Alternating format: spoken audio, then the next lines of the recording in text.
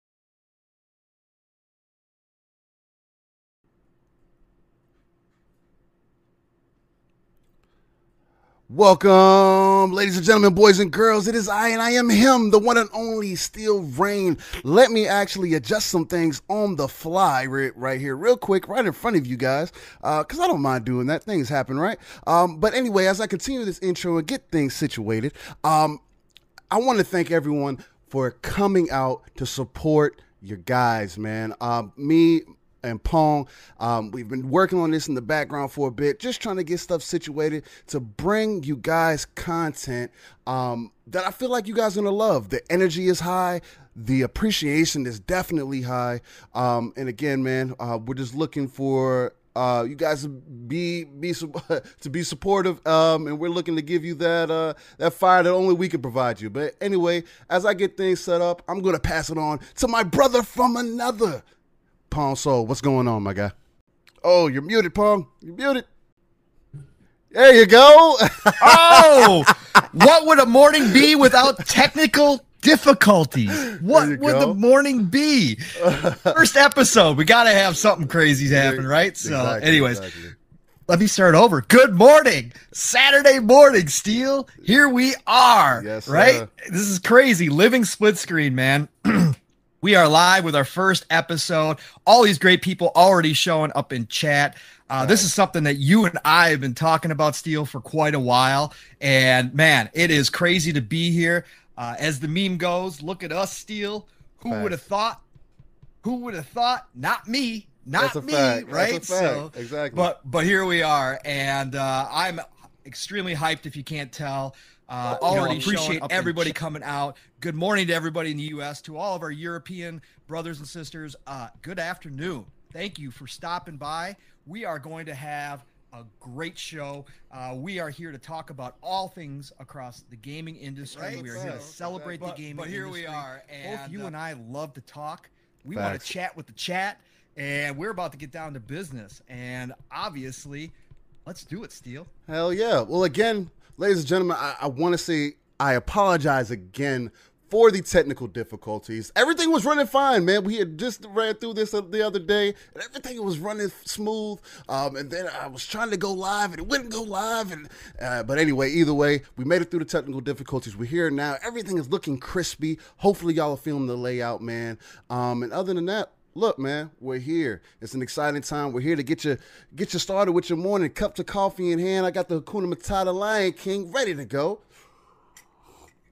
And with that being said, look, we kind of want to start with some icebreakers, man, just to get the people going. For those who may not know, Pong Soul, look, you're my brother from another, man, and we've been doing this in the background for a little bit, going back and forth. I know for me and you, at least from my experience, we started off and kind of speaking back and forth in chat. We had a good vibe, just kind of naturally, it seemed like. And then the next thing you know, we're in the DMs talking. So, again, if you'd like to tell the people a little bit about yourself, why, and maybe tell a little bit about why you felt like me and you doing this would be a good thing to do. Absolutely, Steel. I mean, again, so Let's start. Brief history. We're not going to bore the masses out there, but brief history. I'm an older guy, so I'm turning 46 this year. I have been gaming since as long as I can remember. Some of my earliest memories, and I've told this story elsewhere, but some of my earliest memories are of gaming. So, I used to play Pong. Funny enough, right? Pong with my grandpa and my dad back on a little 12-inch black and white TV back in the day. And, that goes back to when I was probably about 3 or 4. So we're talking about late 70s, right? Okay. So that's what started my love. And every single point of my life, video games have been a part of them. There hasn't been any parts that I've gone without. So through the good times, through the bad times, it does not matter. Video gaming has been there, right?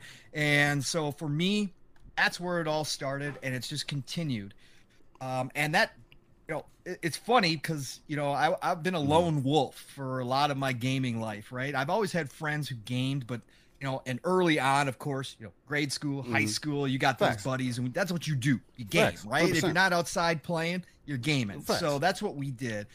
Then as I got older, man, people outgrew it, and it never was the cool thing back in the day. I went through all the tough parts when gaming was nerds and gaming was, looked down upon and all that stuff. But as I got older, everybody kind of fell out of love with gaming, and I had friends who still gamed. Obviously, Call of Duty drew in a lot of people, the Maddens, all that kind of stuff. But I never had people that around me that were passionate, right? And that loved gaming the way that I did, reading stories and all that kind of stuff. And so, then I jumped into this community, right? And this community, like I said, has been absolutely amazing to find so many people who love this industry the way that I love it and grew up with it, with those same types of feelings. Or even some people who just discovered it recently but are passionate about that. And so that's where it led me to here. And then, through that, obviously, Steel, I met this great group of people that I've become very close to. And one of them is you, brother from another. And, from just our conversations and talking online and being with you, whether it be online gaming, whether it be offline, just chatting, it didn't matter. The passion that you bring, the energy that you bring, how you tell things, like you like to say, live, raw, and uncut. That just was something that I could appreciate. And, we had this easygoing nature between the two of us. And man, I started thinking about this idea. Crazy enough, I never thought I'd be podcasting, right? So just last year when I jumped in this community in August, man, I was like, I'm just going to watch some YouTube channels, and I had started early in 2020, and I was just, looking for new content, the new consoles getting ready to come out, and I just wanted to hear about them. And all of a sudden I found all these people, right? And so I never thought I'd be here. But then jumped to 2021, end of 2020, I hit up, Retro Renegades hit me up and asked me to come on. Always props out to the good boys, Jay, Graphic God, and Retro Renegades for giving me my first shot and let me come on their show. And I had such a blast, and I still didn't think I was going to do anything. But then, all of a sudden, itch started. I got, I got an invite. I went on Flamish's show, the Flamish Experience, and did that, and stuff like that. So here we are, 2021, and I'm doing all these podcasts, and I'm just loving it. And then I just started thinking, like, you know what? Steel and I, we've got this, some sort of chemistry between us. Whenever, wherever we are, we just kind of hit it off. And I'm like, I'd love to do my own show, but who do I want with me? Who do I want with me? Who do I want to be a co-host with? Not me, the host, and not just, have people come in. I want somebody permanent that's going to be on my side, half and half. Exactly. I thought of you right away, brother. Hey, here we are. I appreciate it. And I can do nothing but show you love and appreciation for that, man. Because again, for me, it was kind of out of the blue, man. Because I had that mutual respect for you just because we've been back and forth in the chat. We were always showing so much love. And it kind of became one of those things as we had conversation. It was just like, I mean, even I was trying to throw the feelers out there, like, hey man, maybe we should get together and have conversation. I know. But eventually, yeah, like you said, it came to, you hitting me up in the DM, and I wasn't expecting it, and it's kind of like something that I've always wanted to explain and show to other people, because there's this stigma that you can't make friends through gaming, you can't make friends through online, or whatever the case might be, and I have to disagree with it, man. There's so much potential, so much life, and so much. If people love what you do, if people love that energy that you bring, there's going to be people like yourself who are going to acknowledge it and say, hey, man, like you said, you were thinking about starting your own thing. And the fact that you even thought of me, man, I can do nothing but sing your praises for that, man. Because look at where we are now. I mean, through technical difficulties and all, and through all the conversations we've had, man, it's been fantastic. And if anything, bro, I want you to know, from the bottom of my heart, man, I greatly appreciate you and everything that you have brought. Brother. Appreciate your energy, appreciate the time, appreciate the effort. And again, I just appreciate you just rocking with me, man.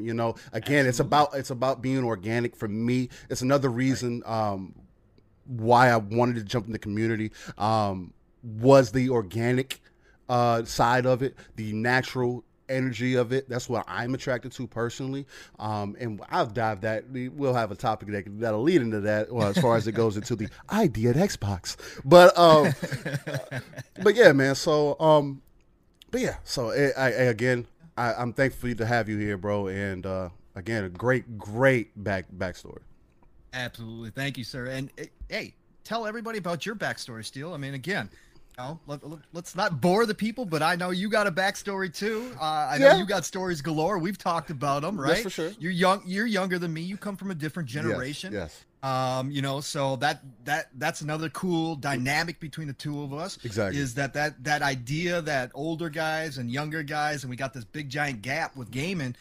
That just is the case, right? Right. So give them a little background on you. Okay, so before I jump into that, I saw Rick Payne ask us what we had for breakfast this morning. Oh shit! I wanted to get with that because I'm paying attention, Rick. I'm listening, man. Look, for me personally, I only had a Pop-Tart this morning. It's been a little crazy. Brown sugar Pop-Tart. It was great. It's my favorite Pop-Tart, man. You can't go wrong with a brown sugar Pop-Tart. That's me personally. How about you, Pong? Have you had breakfast this morning?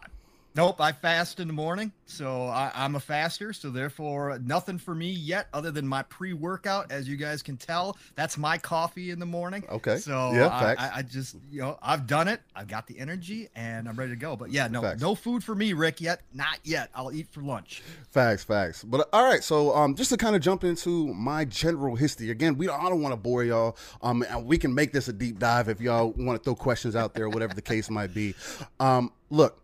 Like Pong was saying, man, I'm a couple decades behind Pong, man. So my initial jump into gaming was through Sega Genesis. Around that time, I can't ever remember the handheld with the handheld Sega that they had back in the day. It's not the Mega Drive, because I believe that was what the Genesis was called, right?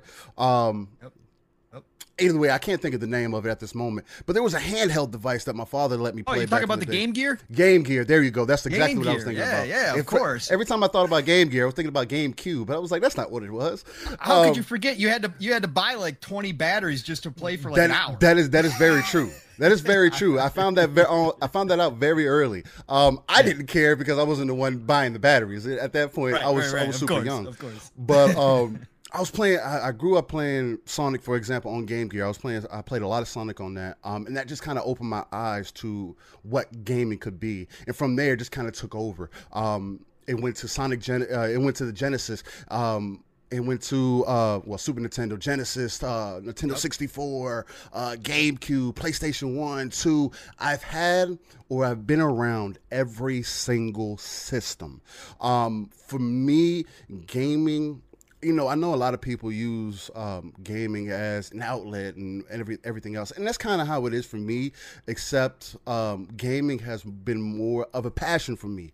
It was something that eventually, I want to say around the first Xbox, when the first OG Xbox came out, you got that experience with Halo. That took it to the next level for me. I had already become kind of a competitive kind of player before, just through Sonic, playing with your brothers, or just playing with people in the neighborhood, playing Super Smash Brothers and Nintendo 64. I was very competitive with my friends. We'd get up early in the morning, 9 o'clock, because, back at that day, for me, I feel like, and that's another point, just to give people some kind of perspective, I feel like I'm the last generation that had the ability to really go outside and not have worries. You know what I mean?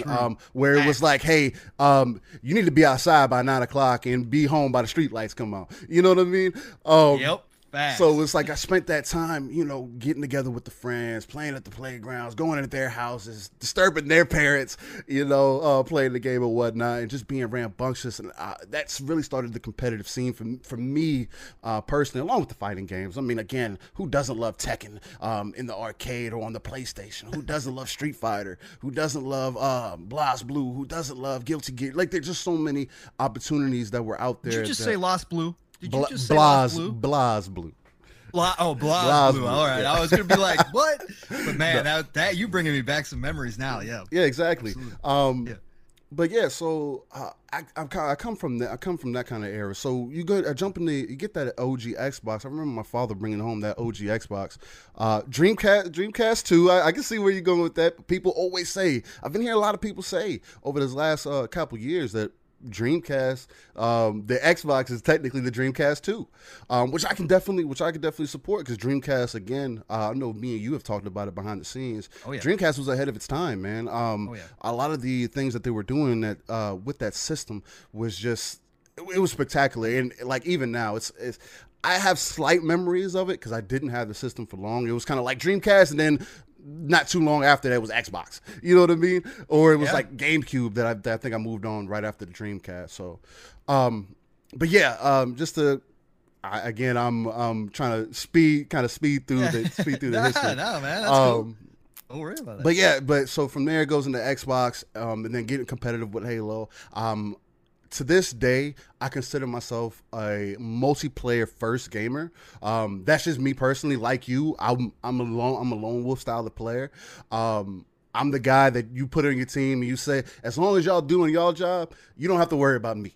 You know what I mean? If you're doing what you're supposed to be doing, we'll win. Don't worry. Yep. And that's kind of how I came up. And then from Halo, I'm pretty sure everybody has a familiar Halo stories, the LAN parties, it's crazy amount of time that I spent with my dad at these LAN parties, hooking up multiple Xboxes, hooking up multiple TVs, and just us staying up all night on custom matches, just getting to it, man. And then taking it to the next level and doing game battles and potentially doing MLG, and just taking it every step further, especially as you progress through Halo 2 and then Halo 3, and then Gears came out, took it to a whole completely different level for me.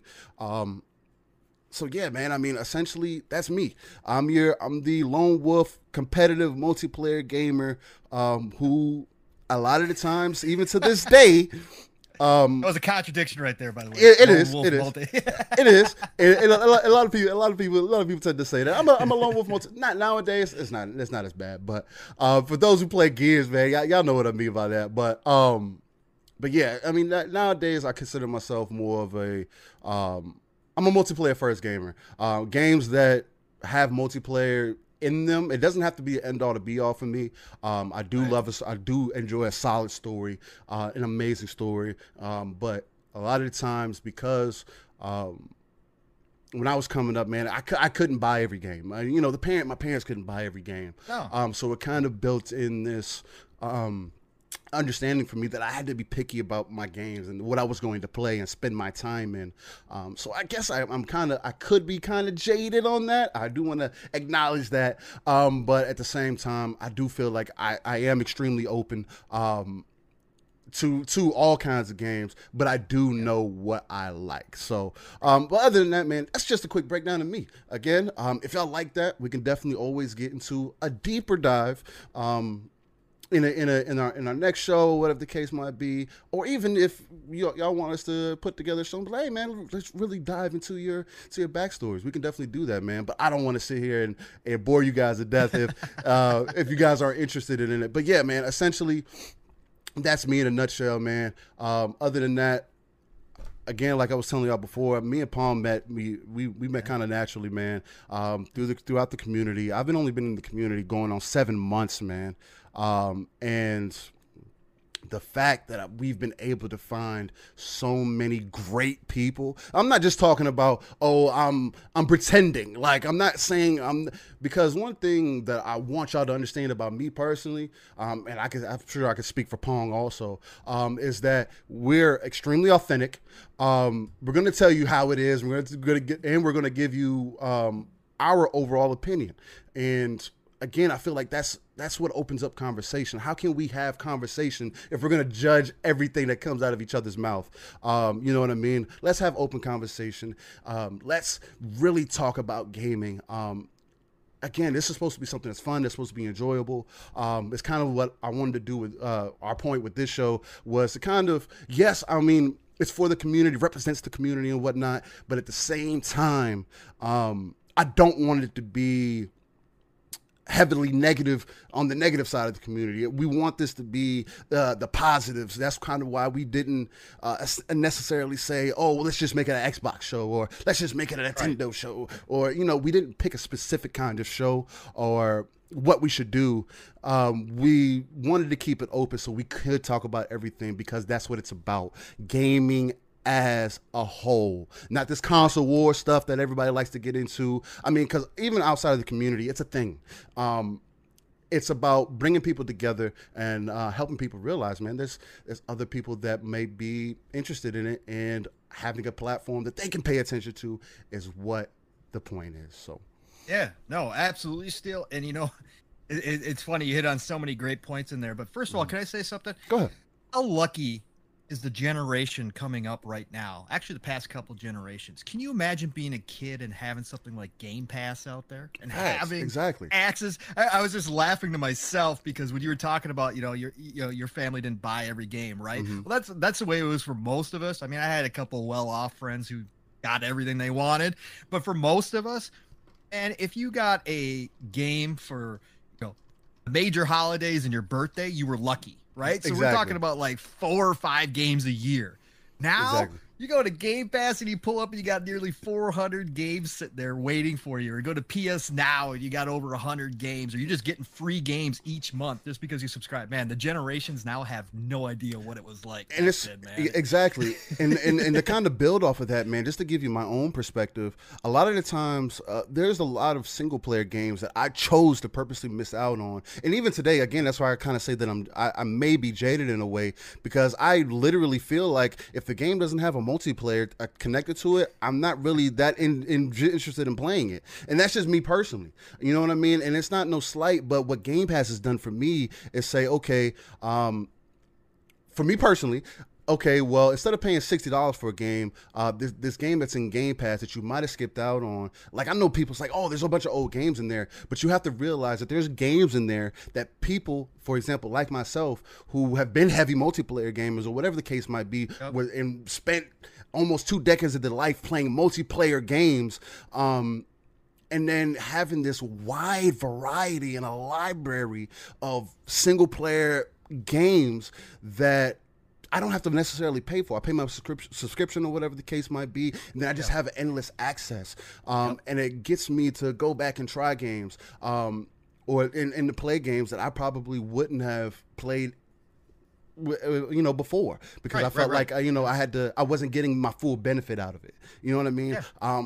I feel like that goes on as an understatement. I don't feel like Game Pass isn't talked about enough.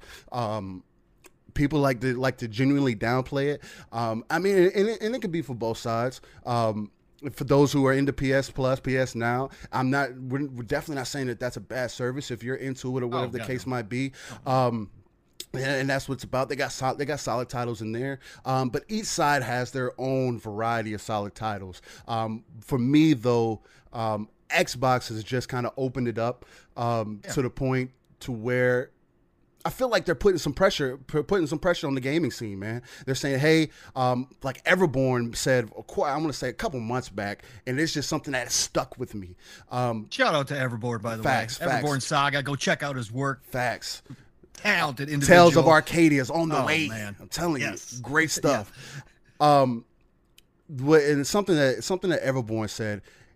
We have to. It's come to a point where our games need to be treated like art, like masterpieces. The fact that a company like Microsoft is saying, hey, we want you to be able to carry your games forward is showing people like myself, gamers like myself that appreciate the gaming scene in total. Because I can always have an opinion, but I'm always going to appreciate gaming overall. Right. That's my biggest thing. You know what I mean? Because it's art. These people spend years of their lives dedicated to this craft, and to put out a game for us, whether we downplay it or whatever the case might be, for them to even do it and put it out there for the world to see, regardless of how you feel about it.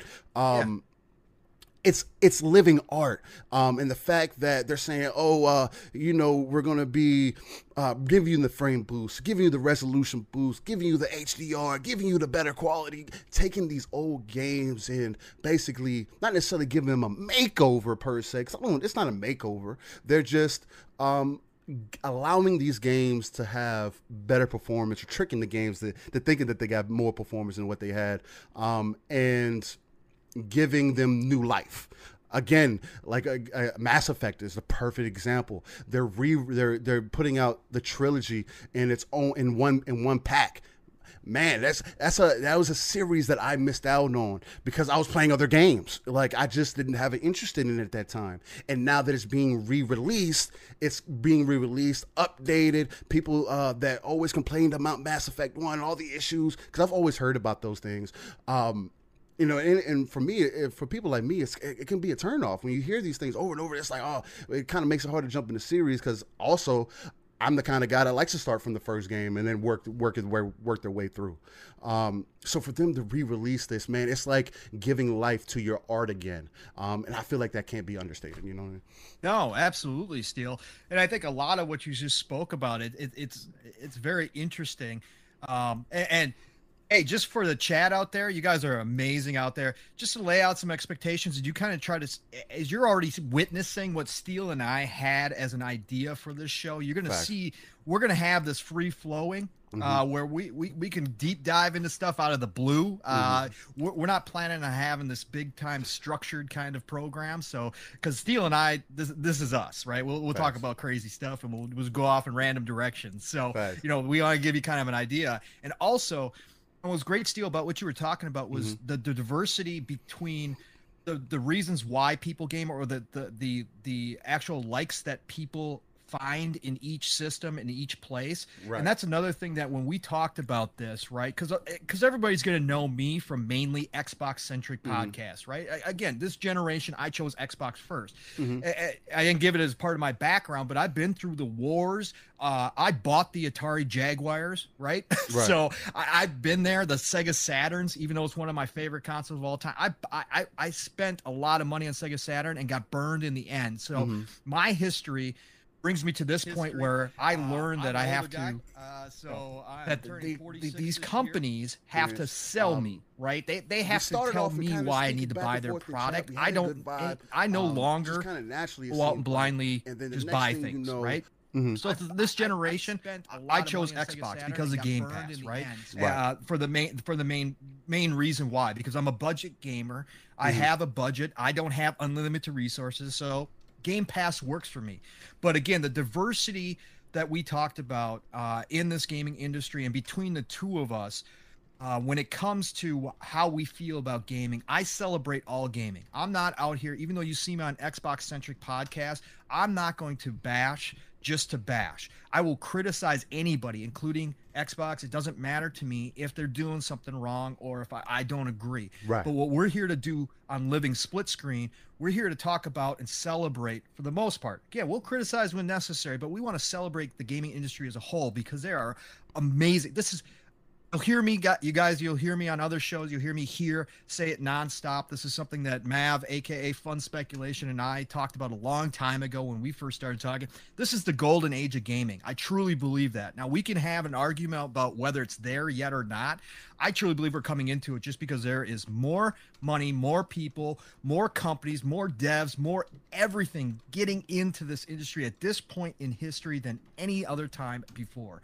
And so I think we're coming into a generation where we are going to see so many incredible things come out of it. And I'm talking about across the board. I'm 100%. Talking about mobile. I'm talking about PC. I'm talking about Nintendo. I'm talking about Sony. I'm talking about Xbox. And whoever else decides to jump in, I don't doubt that Amazon may get some studios together for Luna, which they just created a new studio, and they might come out with some crazy stuff too. Right. And I'm not going to down it just because it's not something I may not play.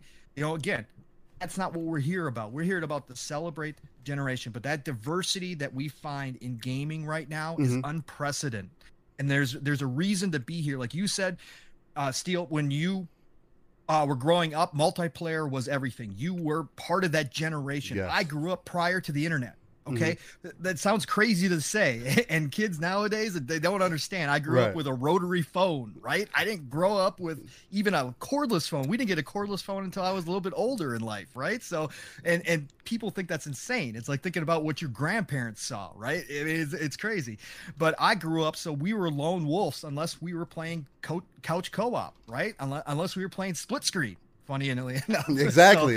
You know, right? That was our multiplayer. So, you know, for me, I've got both sides of it. I grew up as a single lone wolf, you know, couch co-op kind of kid, and then grew into the internet. So multiplayer for me is fantastic, but it's not, it's not everything. And so when I see Game Pass, I have a buffet because you've got your single players, you've got your multiplayers, you've got everything in between, and that's what's great. And like you said, because you being a multiplayer guy, you get to go back and try some of the single player stuff, and you don't feel, because like you said, for you, without the multiplayer experience, sometimes games are a little bit lacking for your money. Like that's something that you expect nowadays. Right.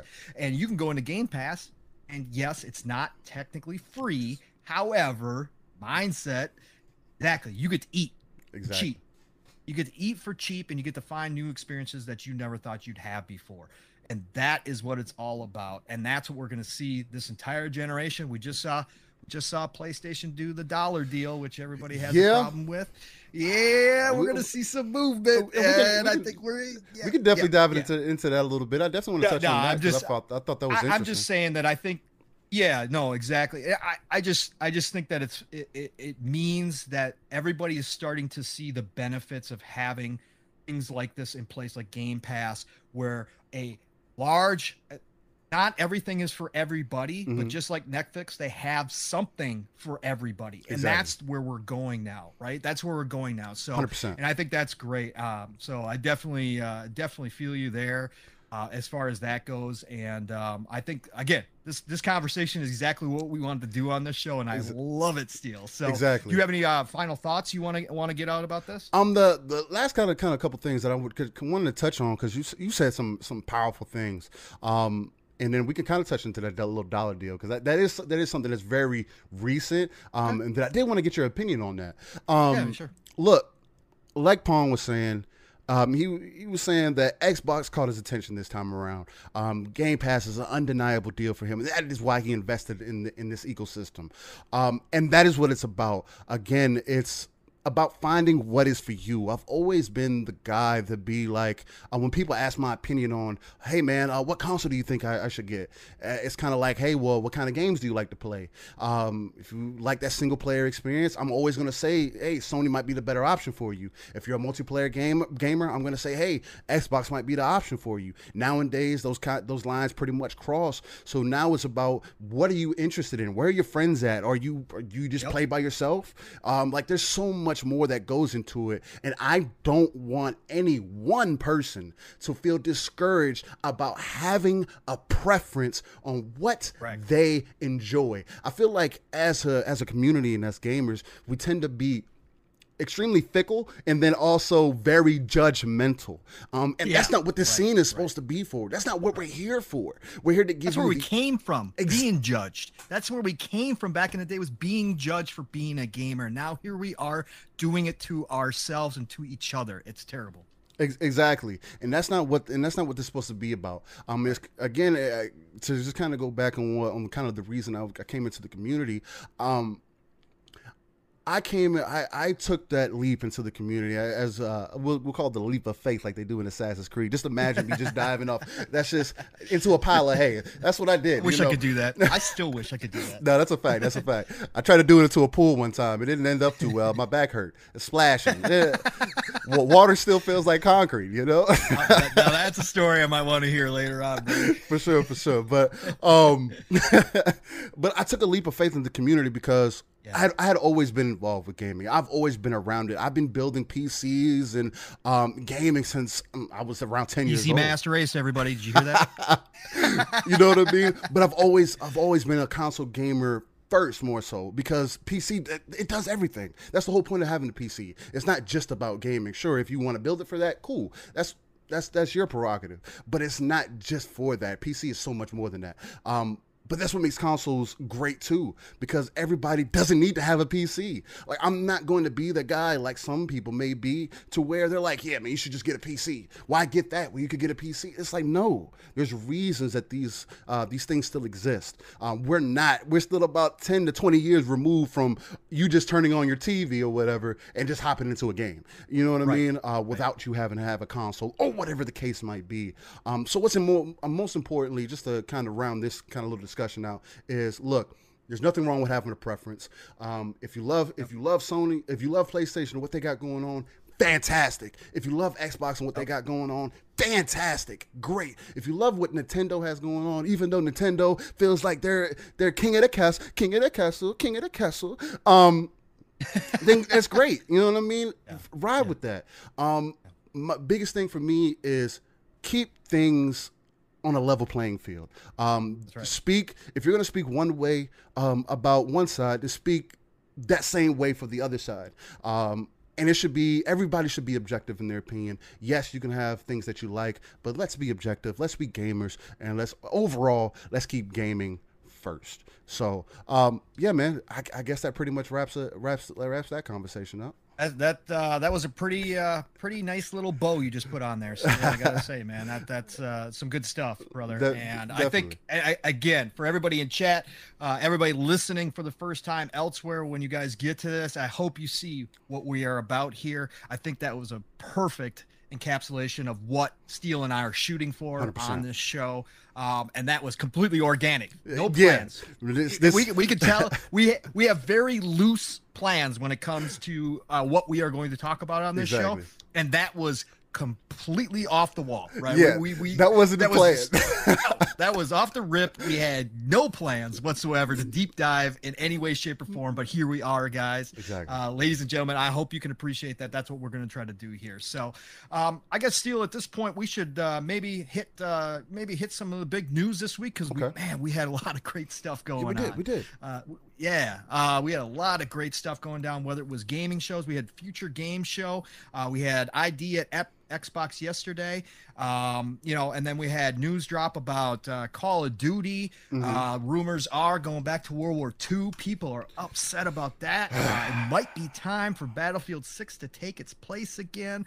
Man, so let's leave with that. Let's leave with that, actually. You want to leave with that one? Yeah, because I feel like that's an extremely interesting conversation, because I do feel a certain type of way about Call of Duty. Okay. But if you want to set that conversation up, go ahead, man. What's up with Call of Duty? What is Call of Duty trying to do, man? Call of Duty is potentially making a big mistake, which wouldn't be the first time for Activision. I'm not going to say Call of Duty is going to die in any way, shape, or form. We know better than that. Okay, look, that ain't going to happen. So let's keep it real. Call of Duty is going to be just fine. When I say that they are making a big mistake here, this is what happens because they alternate devs for each game, right? They have to start planning in advance. So they don't get to necessarily hear what's happening on the ground until it's too late. They've made this mistake before. and it's come back to bite them when they kind of with Advanced Warfare, right? People were kind of excited about it, but people were also very cautious about it because they're like, what do you mean we're going to be able to, do all this extra stuff that I want boots on the ground, right? I don't want to be able to do all this extra stuff. That's not Call of Duty. And they didn't hear that until it was too late. And we saw kind of what happened with Advanced Warfare. So what we're seeing here is because they're cycling these devs, and this is how they've got it set up now, what we're seeing is that they've decided, if the latest rumors be true, and I think that where there's smoke, there's fire, and there's been a lot of smoke here. So it's getting hot. But yesterday, Eurogamer came out with some more sources, inside sources.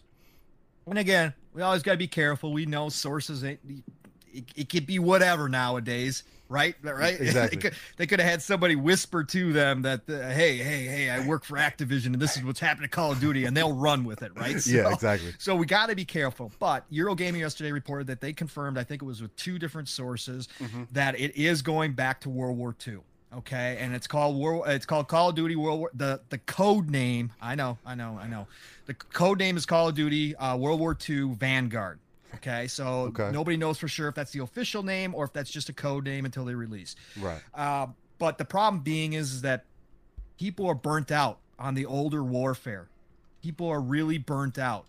There was rumors out there that it was going to be the Korean War, and people were already kind of upset about that because, again, you're not getting the latest technology. It cuts down on the options for weapons. It cuts down on the options for customization. Yes. All the stuff that people 100%. love Call of Duty for, it kind of takes it. It doesn't take it all away, but it cuts back on what they can do. Sure, they could get creative and they can get crazy, but they generally don't when they do the older warfare games.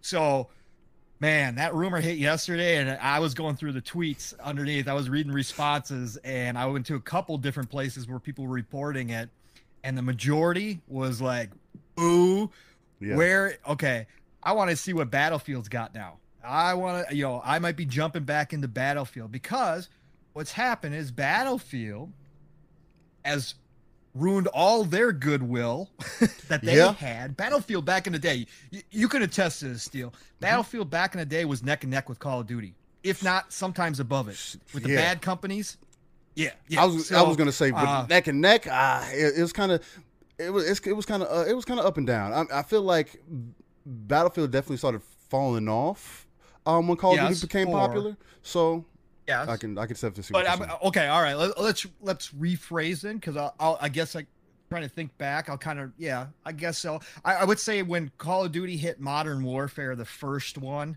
they were neck and neck at that point. Yeah, facts. And then Call of Duty started pulling ahead. Okay, so let me clarify. That's better. Thanks, Steele. But again, Battlefield screwed up with Battlefield 5. They didn't listen to the people. They went and did their thing.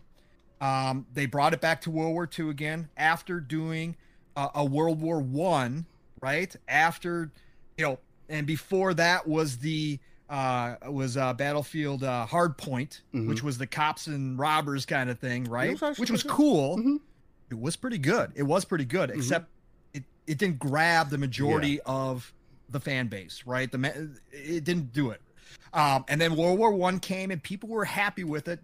From a technical aspect, it was a very good game. But then people got tired of the weapons because, again, the older weapons just don't hold excitement for very long, right? Exactly. And then instead of going back to modern, they came out with Battlefield 5, went back to World War II, launched with so many issues. The spawn points were all screwed up. The maps were terrible. They didn't do anything right, and they lost another huge chunk of their fan base. So, long story, get all the way around to this point, is that now that Call of Duty is going back to World War II, people are upset, okay? People don't want to go back to World War II. Again, people are going to buy Call of Duty no matter what. It's going to happen. It's going to sell like crazy. But Battlefield 6, they have made a commitment. They've taken 2 years, right? Which is rare for them. They've taken 2 years to go back to the drawing board. Now have DICE, as always, but they have also added Criterion to help with the production, and they have said that they're going back to a modern Battlefield 6 that they've heard the people, that they're going to go back to what made Battlefield great in Battlefield 3 and 4 100%. After it got fixed. 4 was a mess in the beginning, but after, they're going to increase the destruction. They're going to double the player count to 128. They're going to actually have a battle royale mode. It's not going to be ready at launch. Supposedly it's going to be ready in 2022, but they do have plans for it. They are getting back to what made Battlefield great and made it my favorite multiplayer game. So they have an opportunity, if this comes to fruition and Call of Duty goes back to World War II and makes a lot of people unhappy, if Battlefield 6 hits, if they land and stick this landing, man, Battlefield has a rare opportunity to pull some people back in from Call of Duty and put themselves back up towards that top echelon of multiplayers. Now, there's going to be a lot of competition. We're going to have Halo Infinite coming out as well. There's going to be a lot of competition coming. But Battlefield 6 has a chance. EA and DICE, you guys got to hit this. 100%. As a fan, I want to get back to the Battlefield craziness. I want to get back to the advertisements only in Battlefield, as you see guys jumping out of planes, hijacking other jet planes in midair. I want to see all of that from you guys, and I want to see total destruction. I want to get in a tank, and as those dudes, those hated snipers in their little nests up in the buildings, they're picking me off. I want to hop in a tank and I want to drop the building on them. I just want to drop the building on them. That's the old Battlefield that I love. What do you think, Steele? You got any thoughts on this? For me, I don't understand why Call of Duty feels like they need to keep going back to old content. For me, I understand the different stories that you can explain between World War I and World War II. And I still feel like there's certain scenarios that they haven't really gotten into. But again, like you were stating, what they've done with Call of Duty up to this point, it just hasn't been enough. For me personally, it's to the point after Warzone, and we've had this conversation before, but after Warzone, I feel like they did for a battle royale game, trying to stay relevant and everything else, to have a free-to-play game. It is one of the best options that Call of Duty has put out in a very long time. But guess what? That Call of Duty is also modern. I do not think, and I don't want to speak for everybody, because there might be some people like, let's take it back. Let's go back. I want more of that World War II. There'll be some. I'm a big World War II fan, so don't get me wrong, Steele. Right. The last Call of Duty I really enjoyed besides Cold War was World War II. Right. I do love it. I do love it. And we love that, and we like to play zombies in that time. I mean, it's all set up perfectly and everything. We love how their stories goes. But at this time, Call of Duty has not reinvented itself enough to continue to go backwards in progression. For me, Call of Duty has become stagnant. Warzone is probably the most thought-provoking thing that they have done within the last decade. Other than that, they're releasing the same old content. You release a futuristic game, that game doesn't go too well, it's too futuristic, and then you bring it back. And then you make a more modern game, and then you bring it back. It's like, dude, and then now, like before, like I remember back in the day, like there was this big thing between Treyarch and Activision. Like it was like, oh, which one do you like more? Which one do you like more? Now it's become, they're like one and the same. Like you can play Warzone, like the Warzone content is connected to the new Cold War content. It is like now, okay, so now you guys are in each other's pockets. Now they're probably in each other's pockets regardless. I mean, look, they're making the same kind of game. You know what I mean?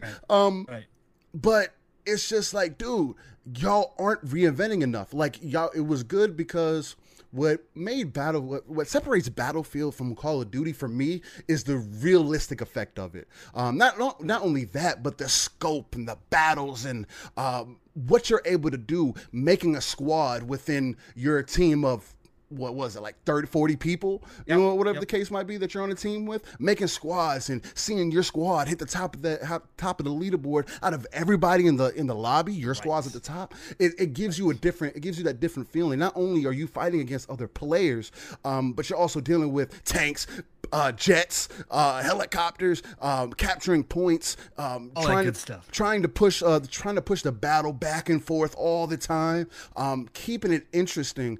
And Call of Duty does do some of those things, but it doesn't do it well enough for it to be, I mean, again, like you said, people are going to buy Call of Duty regardless. Call of Duty has made a name for itself. It's just like Halo. It's kind of one of those things where, I mean, people can sit here and downplay Halo all they want, but Halo's going to sell regardless. It's the same thing with Call of Duty. It's going to sell regardless at this point. I just feel like people have gotten to a point with Call of Duty, though, that they're starting to see what's behind the curtain. People are starting to see, like, hey, man, look, y'all got to stop. You got to do something different. This same old stuff is not working anymore. You want to make a modern game, then you want to go back in the day. And we keep telling you that, yeah, after the third time, those old school guns aren't doing it for people no more. And now you're introducing a new generation of gamers who don't have any ties to that stuff, don't care about the previous world wars or whatever the case might be. And even if they do, there's other games that I feel like do it better than Call of Duty can necessarily do it. So for there to be the situation that they're like, oh yeah, we're gonna go back, and then Battlefield 6 to be like, no, we're gonna be modern. We're not doing that. We did it. We saw that you guys didn't like it. We see that you guys don't like it. We're gonna make a modern shooter again. Battlefield 4 started off rough, but Battlefield 4. Again, it's kind of like the baseline for it all, because over time, the game still to this day has a ton of people playing it. It still gets a ton of attention. I hopped on a few weeks ago, and it was just having a blast, just kind of reminiscent of the tons of hours I used to spend in Battlefield 4. You know what I mean? Or even Battlefield 3, Battlefield 2. Again, I played these games on PC. There hasn't been a game... I mean, but that's kind of the reason why Battlefield is what it is. That's why Battlefield is in its own lane. It's Battlefield. There's a reason people say this can only be done in Battlefield. There's why there's tons of videos about this stuff. Because it can only be done in Battlefield. There's a reason why people say that. And I feel like if DICE really hits this over the head, takes advantage of only keeping it next gen, PC only, or whatever the case might be, opening up to 120 players, 64 on 64, they have a lot of potential to take the war that they like to portray to the next level. And I feel like that's something that people should pay attention to, be hyped for. I feel like, yes, they're going to have competition, but I feel like between Halo and Battlefield 6, Call of Duty might have to sit down for a while, especially if this next game that comes out doesn't hit it for them. And don't let Battlefield drop a battle royale that's good.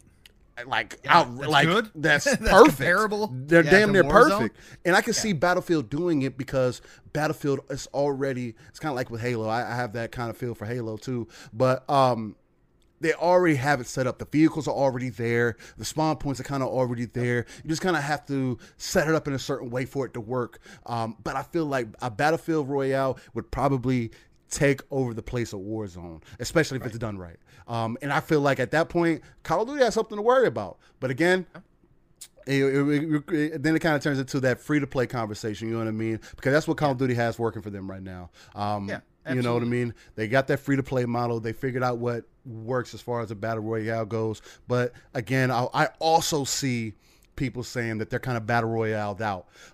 So is it going to be necessary for Battlefield? I don't think so. But as long as they put out a solid game overall, and give Call of Duty and give other shooters a run for their money, again, there's always a first-person shooter that takes it to the next level. Correct. Yep. And Call of Duty needs something else. Needs another piece of competition other than themselves to change the gaming scene. For sure. And I feel like that's what Battlefield's pushing. Those two were pushing each other all the time. Yeah, exactly. I mean, again, they do different things, but at the same time, there was still that competition. So those two teams pushed and pushed and pushed. Exactly. And you know what? On a personal note, don't let Battlefield bring back classic Gold Rush. Don't let them have the snipers have mortars to bring down buildings again. Look out. It's going to be great. But no matter what, at the end of the day, this is going to be something to watch. It's kind of exciting. As much as we all say that Call of Duty's been played out or whatever the case may be, and we've been doing it for so long, every year in and year out is the top selling, right up there with Maddens and everything else. It is 1 and 2 all the time. It keeps continuing to sell. So no matter what, at the end of the day, this is going to be an intense battle, unintended, to watch come this fall. And You know what? Microsoft might have the marketing rights to Battlefield, and Game Pass may be an option. So, I mean, for sure, and that would definitely open it up. Again, main thing for me is always competition. Call of Duty hasn't had real competition. Again, it seems like they're not competing against each other anymore for real. Right. They're not. They're hand in hand now with each other, just kind of bouncing ideas. It seems like to me they're bouncing it. Like, again, before it was like they were in constant competition, like you said, and then now it's like, oh, let's hold each other's hands and make this money together. Which is nothing. Right. There's nothing wrong with that. There's nothing. But at the same time, you have to. You don't have to reinvent the wheel, but you have to do better. And I feel like Battlefield 6 is gonna do that for them. It's gonna offer them a competition. They're gonna have to go back to the drawing board and be like, I don't know, that Battlefield 6 over there. Let's be real. You don't have to reinvent the wheel, but Battlefield, they have to go back to when the wheel was round. Okay. Exactly. That's for dang sure. We can't have any of these octagon wheels that don't roll very well, right? Exactly. Clumsy. We need to go back to when it was round. It was nice and smooth. We're good. We're good. Exactly. Hell yeah, man. But well, hey, look, another topic killed, brother. Facts. We've been running through them, killing them, hitting them upside the head. We didn't even, again, nobody's gonna believe us, but we didn't have this plan. So, no, hey, whatever. It just came cool. Random. I love it. This is like when you and I are just talking offline, man. So Facts. This is good stuff right here. We're supposed to be, man. Hey, again, natural. Where do you want to go next? You want to talk about Discord, or you want to go into ID at Xbox? What do you want to do?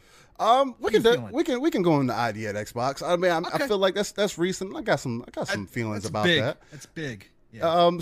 But just real quick, again, I want to shout out to everybody in the chat watching this live. We appreciate you guys coming out, experiencing the living split screen morning show, man. I want to call it a podcast, but at the same time, I wanted to be the morning show, the thing that gets you up in the morning, gets you rocking and rolling with energy, and just a vibe that just gets you set for the weekend, you know? That's our purpose. We're here to keep it open. If you guys got questions in chat, shoot them out. That's what we're here for. And we'll definitely look at them when we can get to them. And as we continue to rock and roll. But yeah, I guess I'll start off this time with the whole ID at Xbox thing. And this might be a little controversial. And people might think that I'm being a little bit of a negative Nancy. Don't tell me you're going there. Don't tell me we're doing this. All right, go. But look, go. Man. I want to start off because what I like to do is I like to lead with love. Because to be completely honest and be 100%, the show for the ID at Xbox was very mediocre. Needless to say, I feel like it. That's fine. I feel like it's unfortunate that I feel that way, and the only reason that I feel that way. Oh yeah, I know. The only reason I feel that way though, man, is because, and it's kind of like how we talked in the background, kind of like how I talked last night on GRG. And I'm very passionate about this, and that's something that I want people to understand. It's not for my spiel. It's like I'm giving background on it so people don't feel like I'm hitting it over the head.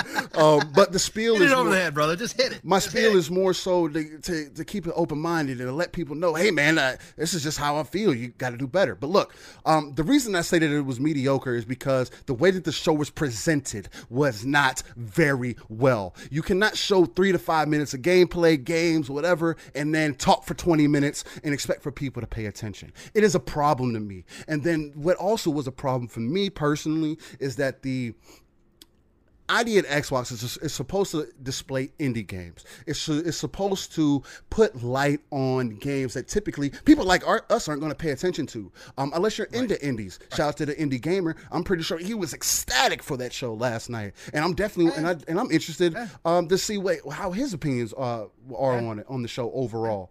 But for me, what kills it the most, and again, they could have saved themselves if the hosts themselves would have had the energy to back it up. I'm not expecting for it to be a AAA type of ideal. I'm not expecting for it to be a AA kind of ideal. Somebody was trying to explain to me last night, oh, well, it's indie games. They don't really have a backing like that. They're just working with what they got. And it's like, to me, that's not a good enough excuse. It's not a good enough excuse. You're backed by a $1 trillion company that can at least break you off a little bit of bread to at least make sure that when you're streaming, your video quality is at least solid from both cameras, that your hosts at least have some kind of energy, seem like they actually care about what they're talking about, because that was lacking for me. I was listening to you guys on Boom Show yesterday. I'm just listening into the show and I'm like, bro, other than these announcements that I'm hearing, the actual conversation isn't enticing.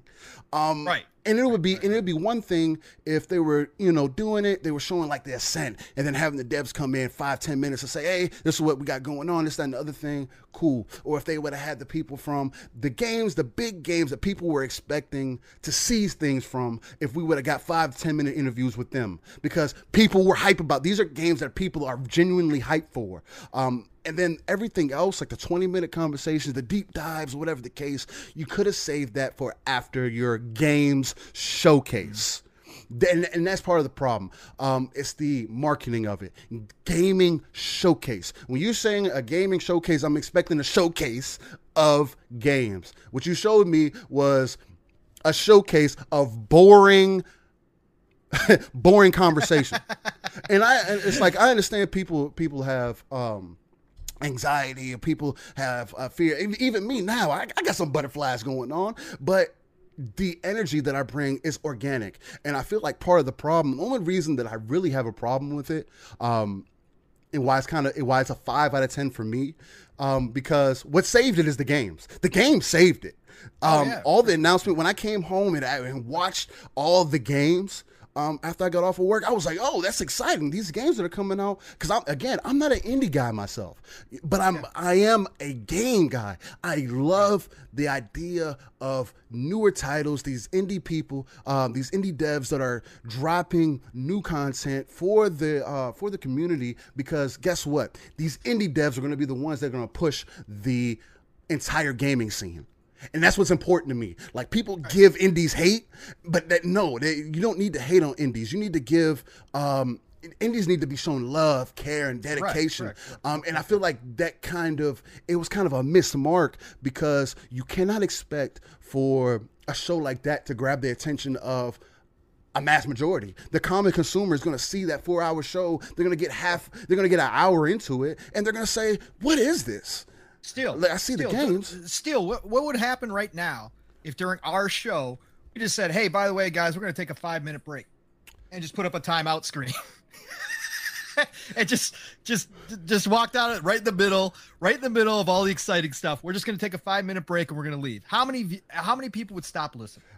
Everybody, I would hope, because that's super lame. Right. You have a 4 hours. The show didn't need to be 4 hours if that's the case. Right. And you can say, it's Twitch. That's how they. No, if that's how they do on Twitch, that's why I don't watch that content.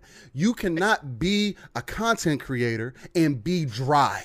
You cannot be a content creator and have no energy, no love, no passion. That's like one of my biggest problems in when I wanted to kind of tie into this conversation of why I stepped into this scene, because I did not see enough people giving the organic energy, the organic vibe, the organic love, care, and affection for gaming overall. I don't have to love PlayStation to be able to talk about their games or be hyped for it, because I know what they do. I don't have to be hyped, for example, in this conversation about indies, for me to be able to enjoy and love what indies bring, because that's what it's about. That's what's important. But when you come across, like, the biggest problem for us as gamers is getting the mass majority to understand what gamers are about, what gamers are, because there still is this stigma for gamers. Gaming is lame. It's only for this kind of stereotype or whatever the case. And when you have shows like that, it demonstrates to people that gaming is still this niche thing. I mean, we could sit here and say, oh, gaming's blowing up. But I sit here and have conversations still on a damn near almost everyday basis with people where they're like, gaming's all right. I don't really care about gaming. That's a waste of time. And it's like, wow, okay. We can have It's like I can have a detailed conversation with you about it if you're genuinely interested. But if you're not genuinely interested, if you see it as a child's product, that's kind of my problem with Nintendo, because they kind of treat it like a child's product. Nintendo slander for show? No, Nintendo slander. I can't give Nintendo slander. Nintendo fans, I respect the hustle, so stick around, all right? Don't leave, all right? Everything's gonna be fine. Don't leave. And facts, and I'm right there with you. I respect Nintendo's hustle too, the same way that I respect all these companies' hustle. They're gonna, at the end of the day, they want you in their service, they want you to spend some money, and they want you playing their games, and that's what it's about. But I mean, you gotta call a spade a spade. You gotta call real for what it is, and acknowledge it, and say, hey man, that wasn't it. Again. Boom, one of the most positive people in the community, man. To hear him be so deflated by it, is kind of a demonstration for somebody who's so positive. And like, he's way better than me sometimes. Where like how overly positive he can be about things, and for him to sound so defeated, for example, can only put in a perspective, along with you guys, because you guys were just like, weren't exactly happy about it. But the number one thing that was like the biggest takeaway from it was the games. Nobody's arguing that the games were bad. We love what we saw game wise. You can go to YouTube right now, watch a 4 or 5 minute clip of all the games and trailers that they dropped. You'll be like, oh yeah, man, this is fucking fantastic. But then when you watch that show, like again, I came home and I watched that show for an hour, and now the voices were off, the recordings, them talking was off. It didn't feel organic. It didn't come across like anybody cared about it. And again, using the excuse, indies don't have any real big financial backing, is not good enough for me. You have the backing of $1 trillion company that can at least give you guys a little bit of money. At least, for us to have technical difficulties is one thing. Yeah. It's our first show. We're having technical difficulties. And somebody brought this up. Indie games they've only been doing the show for a while. And it's like, indie games they've been doing this since when? 2013? Right. Really making a specific scene for indies? Well, that's why they turned it over to Twitch in the first place, was to have a higher production value, or what they thought would be a higher production value.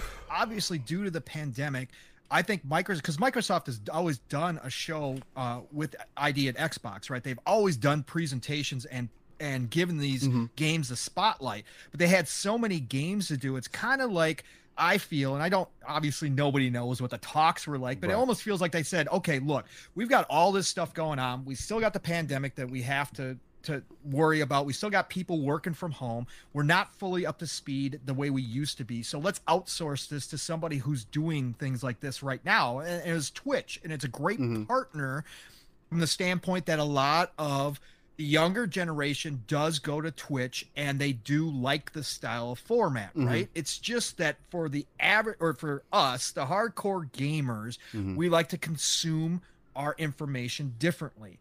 But the reason why they went to Twitch is because Twitch is used to doing things and producing things like this. It's just that the format, like you were talking about, and I was on Boom Show, and the format is just what killed it, like you were saying, Steele. Pacing. It wasn't about the content.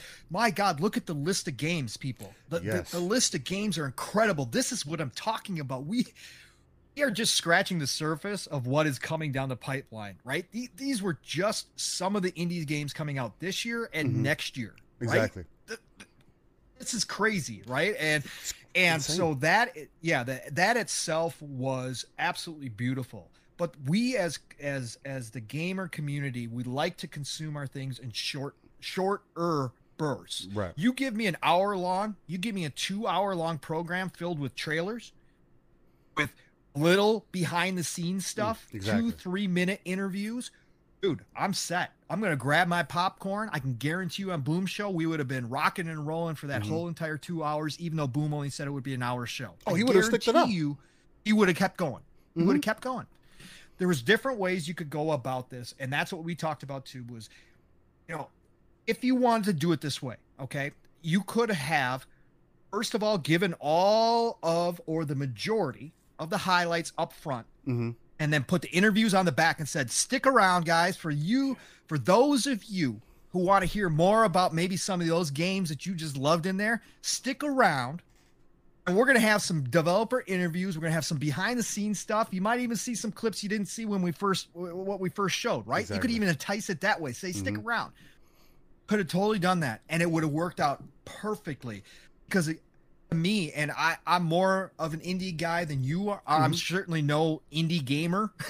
Indie, shout out to Indie in the chat. I'm certainly not him. But I'm more of an indie gamer. I look for, again, you're a gamer, so you like all games. I'm a gamer. I like all games. But again, indie games to me have a little special place in my heart. So, but these developers who are, up and coming developers, they're small teams, 1, 2, 10, 20 people, putting their heart and soul in these games deserve a spotlight because they're going to get 100%. Lost. Nowadays, they are going to get lost in the shuffle 100%. Of the big AAA, AA bangers that are coming out nonstop right now. They're going to get lost. So they need to be given this time. And I truly do appreciate their stories and why they developed the games. The other way that it could have been done would be to do a full highlight reel, have your girls at Twitch at the desk, introduce each game, get excited, say, oh man, look at this, Bill, come back and have their little banter about what they just saw. That's fine. I don't have a problem with that. But then what they could have done is created a whole separate, Xbox could have done it, Twitch could have done whatever. Create a individual blog or video post for each individual game, so that when people get done watching the show, because most of us are either writing down or indexing, hey, I really like that game. Hey, I really like that game. Or we're going to go back and watch it and say, hey, I really like that game right there. I want to learn more about that game. And then you could go back and deep dive that specific game that you were interested in and get to know about it. If that's what you wanted to do, give it the option so that you're not forced. So you're not forced to sit through 4 hours with your attention span. Again, we have pretty good attention spans. We do podcasts for a couple hours. Man, come on. Seriously. Breaks after you just did a 15-minute interview, break for 5 minutes, 3 minutes, whatever it was, come back and do another 15-minute interview. That's crazy. That's not exciting to anybody out there. No. Not at all. And again, as much as I love hearing from these devs, and I want to do it on my own time. I just was there to see the game showcase. Spotlight is important. I'm glad Microsoft knew that it was important enough to work this out with Twitch. I give them credit for doing it. If they could not do this internally, if that's part of the reason, or if they thought that Twitch was going to bring a broader audience and showcase these indie titles, I give them all the props in the world for doing this, because I'm sure it cost them big bank to do it. I'm sure this was not a low production value kind of thing, right? This is a lot of organization, a lot of putting together. Some of those interviews, those were long, in depth. Man. Yeah, they were in depth. Sitting down. Yeah, I mean that was like watching E3 interviews where they sit down on the couch with whatever N4G and talk for 15 20 minutes while they're watching video. It was crazy. It was good.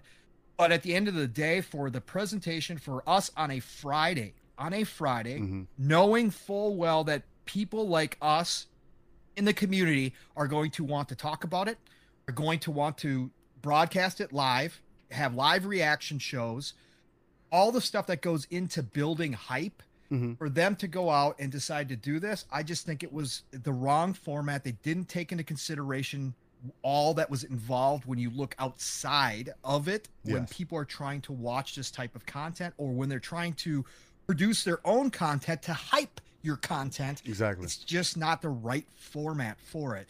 Again, the games, and we'll talk about the games that they showed off, man. My history, man, I'm blown away. There's some crazy stuff coming out, but for me, it was just a format that killed the show. Right. Period. Point blank. Right, exactly, and I mean, and that's exactly what it was for me too. It was the format and the pacing. Again, the big thing for me, if you want to have this kind of a spotlight, and I agree on some points. I do have to disagree on one point with you. Is I don't feel like they put a heavy investment into this. I feel like it kind of came across like they gave it to Twitch and said, "Hey, y'all handle it. Here's the interviews and everything, and y'all take care of it. Just put it together. Just put it together for us." I hope not, but again, that is the way that it comes across. I don't understand how someone on the marketing side, or whatever the case might be, show side, whoever's running the shows, can sit there and say like, "Yeah, man, that's it. Yeah, do it just like that. That's perfect. People will love it." No, man, like where have you been at? In a shell? Again, like you said, if they would have showed the in-depth interviews after the show and said, "Hey, here's an hour and 30 minutes of content, and then here's another hour and a half of us just doing deep dives and talking about, you remember that game we showed you earlier? Here's a deep dive." Right. But that gives you the opportunity to do it within your own time. And it doesn't make it any better when you have people hosting an event. And this could be any event. You know what I mean? If you're hosting an event, doing a live stream, again, you're doing it with people that are from Twitch. I can't tell. The energy wasn't there. The excitement wasn't there. It came across fake. It came across forced. You know what I mean? We saw that last year with Keely's show, right? When he brought the wrong people in to introduce the Xbox experience and to introduce the Xbox, what they were going to show for Xbox. He invited the wrong people. Again, personal feelings of Keely aside, respect the man for what he's built up over there. That's besides the point, what he brings. And I know everybody's got their own thing with him. But the point being is you bring in the wrong people, or you bring in people who aren't genuine about their excitement for what they're about to see and talk about, you're going to notice that right away. Exactly. Like if you and I weren't in love with the gaming industry right now, man, everybody be able to tell, right? Everybody be able to know. You know, Pong, if I want to... You know, we could talk about this, and we can, I'm sad. Did you see those new games coming out? They look pretty cool. Yeah, they're all right, man. You know, I only like a few of them, man. I'd like to see something different. Maybe dogs and cats or something. Hey, I don't know. Man, that gameplay, man. I'm so. Oh yeah. Oh, they were shooting each other, and man, I'm so excited. Bang bang. There was like loud noises. Ooh. It's like, no, man, I can't handle that. No. So I'm 100%. I'm 100% there with you on that for sure. Yeah. No, I mean, I will criticize where criticism is necessary. Again, the show went off without a hitch. As far as getting the content out there. Now that after the show, there's plenty of people putting all the clips together, putting out the trailers, so you can go back and watch it the way. But again, just like a Boom show, had to cut it short. And you know what? I found myself not even wanting it to have it in the background while I was working. I didn't even want it there because I knew I was just going to be annoyed with it. so I turned it off and I waited until it was over, and then I started watching all the trailers and catching up on everything that I missed afterwards. And again, let's transition into what we did see. I think that topic has been killed, unless you got something more to say. That's pretty much it. Go ahead, man. That's what's most important.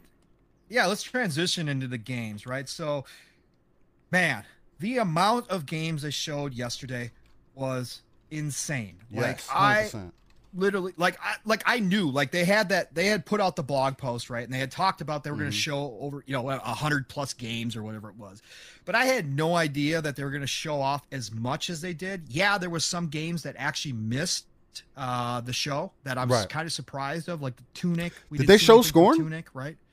No, they did not show Scorn either. I didn't think so. So very surprised at some of the games that weren't there. I didn't get my hopeful review of Hades. Obviously, they pulled that back and said it was a mistake. I was hoping that was like a super secret. Oops, we shouldn't have done that. We're going to pull it back and tell everybody it was a mistake, but then it's actually going to be there. That didn't happen, so I was kind of disappointed in that as well. Obviously, it's something I've been looking forward to for a long time. But from what they did show, man, we got to see some crazy stuff. The Ascent. Yes. They started off the show hot. The Ascent trailer. Okay, look, Steele, you and I are both of the same mindset with this game, so 100%. We're going to be talking to each other here. 100%. And I'm sure most of the people in chat, anybody who's seen The Ascent has got to have a little glimmer of interest in this game. Yes. Because what they showed yesterday the hype levels, I don't know if they can get higher for me on this game, but they simply are living up to those levels, and sometimes beyond with what I'm seeing. Like every time we see it, it has gotten better. Exactly. Like each time they show more, even on their social media. And that's why I was kind of thinking they might stealth drop it yesterday, although nobody got the review codes. Right. I talked to Archimedes and nobody had gotten the review codes yet, so he said don't expect it. But for me, the way this social media has been building up, their social media, whoever manages it is fantastic. Yeah, they're on point. They're on point. Oh man, I've had some back and forth. I don't know if you've seen it still. I've had some back and forth with them. They are on it. They respond to the people in the community that talked back to them, and it's great. But they've been hyping now for almost 2 months straight. They've been putting out these little clips. But then yesterday we got a full new look at it. I wish it would have been more. I was expecting a little bit more, and we didn't even get a developer interview, which I thought we would have. Yeah, exactly. You know, for all the other ones we did. Yeah, exactly. But anyways, the Ascent just keeps looking better and better. And what they showed yesterday was a hit. I love it. I've gone back and watched it a few times.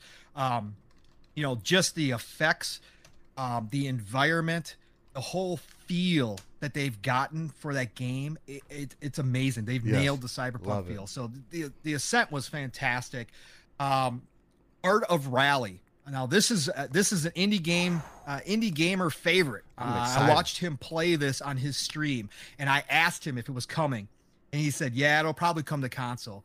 But man, I was so excited to see it there, and not only to see it. And if anybody doesn't know, Art of Rally is like a RC Pro-Am, but kind of Forza RC Pro-Am. Let's put it that way. If anybody remembers RC Pro-Am from back in the day, remote control cars around the track with that 3/4 kind of view, that top-down kind of view, but it's more sim than that, right? And Art of Rally is something special. And as a racing fan, I cannot wait. And it's dropping in the Game Pass. It's dropping in the Game Pass. Are you kidding me? Are you kidding me? Ecstatic. Ecstatic.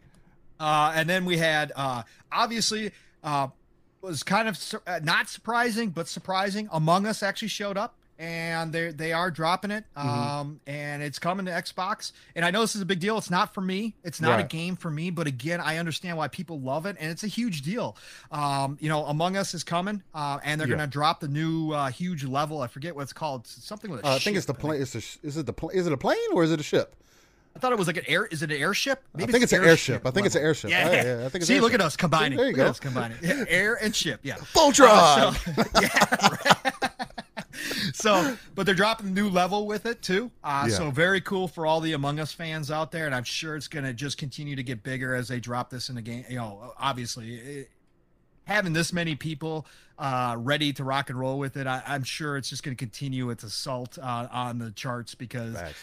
You know, it's a big game. Again, not for me, but I understand why people love it, and I got plenty of people who do love it. So, Astria Ascending. This is a 2D hand-drawn JRPG dropping into Game Pass day and date, man. And this is from some veterans of the industry that have worked on Final Fantasy. Oh my God! This thing reminds me of Dragon's Crown from Atlas back in the day with the hand drawn. That was a huge hit. Especially, I shouldn't say huge, but it was big. Let's put it that way. A lot of people played that. Yeah. But hand drawn JRPG. This is right up my alley. Going into Game Pass day in, day one. This is what Phil was talking about when he was talking about bringing the diversity from Japan and the Asian markets over into Game Pass. These are some of the fruits of labor that we're seeing, along with like Octopath Traveler that just dropped into Game Pass. Right. That's why I love to see this. Now, this is my lone wolf stuff right here. This is the good stuff, right? This is what I grew up on. So I'm excited, right? So everybody go check out it. It's Astria Ascending. It's from Artisan Studios. Again, go look at who's working on this. It's insane what they've done in the past, and this looks nothing short of stellar. So I can't wait for that one. I mean, we could sit here all day, man. Let me. Last Oasis. For anybody who doesn't know, Last Oasis is a survival MMO along the lines of Ark, along the lines of Conan. and they actually did a surprise drop yesterday. So early access is now available on Xbox. You can try 1 hour for free. The game itself, early access game, is $30, $29.99. So not too expensive. I played my hour last night. Gotta say, pretty impressed. You and I were talking before the show, Steele, about this. You know, I wasn't a big Ark fan. I'm not either. My kid loved Ark. He was, oh man, he had a big crew and they build dinosaurs and go to war with other crew. Yeah. Man, it was crazy. Like, I saw some of his videos, man. It looked fun, but to get to that point was not fun for me, right? So Conan, I liked, but it just didn't hold me. It didn't take. I get that. This one last night, I could see it taking me. Anybody who doesn't know, Last Oasis is obviously okay, so what's happened is there's been a major event on Earth and basically stopped the Earth from spinning. Ooh. Okay. One day actually lasts 1 year. So a full cycle is actually 1 year just for 1 day. So you're in the sun all the time. So people have to avoid the sun. Otherwise they burn to a crisp. Basically the entire world's turned into a desert, right? So you're kind of living that nomad Mad Max lifestyle. But the hitch with this one is, yes, you have to gather your stuff and you have to build and you have to do all that kind of stuff. But you get to build these crazy mechanized like land walkers, right? Yeah. And they can be really small single person, or they could be these gigantic, like, you know, 10, 15 people aboard kind of land crawler walkers across the desert, right? And so that's kind of that's kind of how they hook you in. So I spent 1 hour. I knew I only had 1 hour, obviously, so I rushed through and got to the point where I actually built one of these little walkers, and man, it was fun. It was fun. So that's one to check out. Another one, Moonglow Bay. Now this was that quirky. It reminded me of the Tourist with the block style, Minecraft style. I don't know if you saw this one, Steele. Yeah, I did. I think they talked about this one a little bit too. Yeah, this was one of the first interviews that went for like 15 minutes, and everybody was like, "Okay, come on, please." Yeah. Very interesting. I love the backstory, and they were, you know, the pair of them were obviously excited about their game, so totally cool. But interview went out for 15 minutes. But Moonglow Bay, that's just something.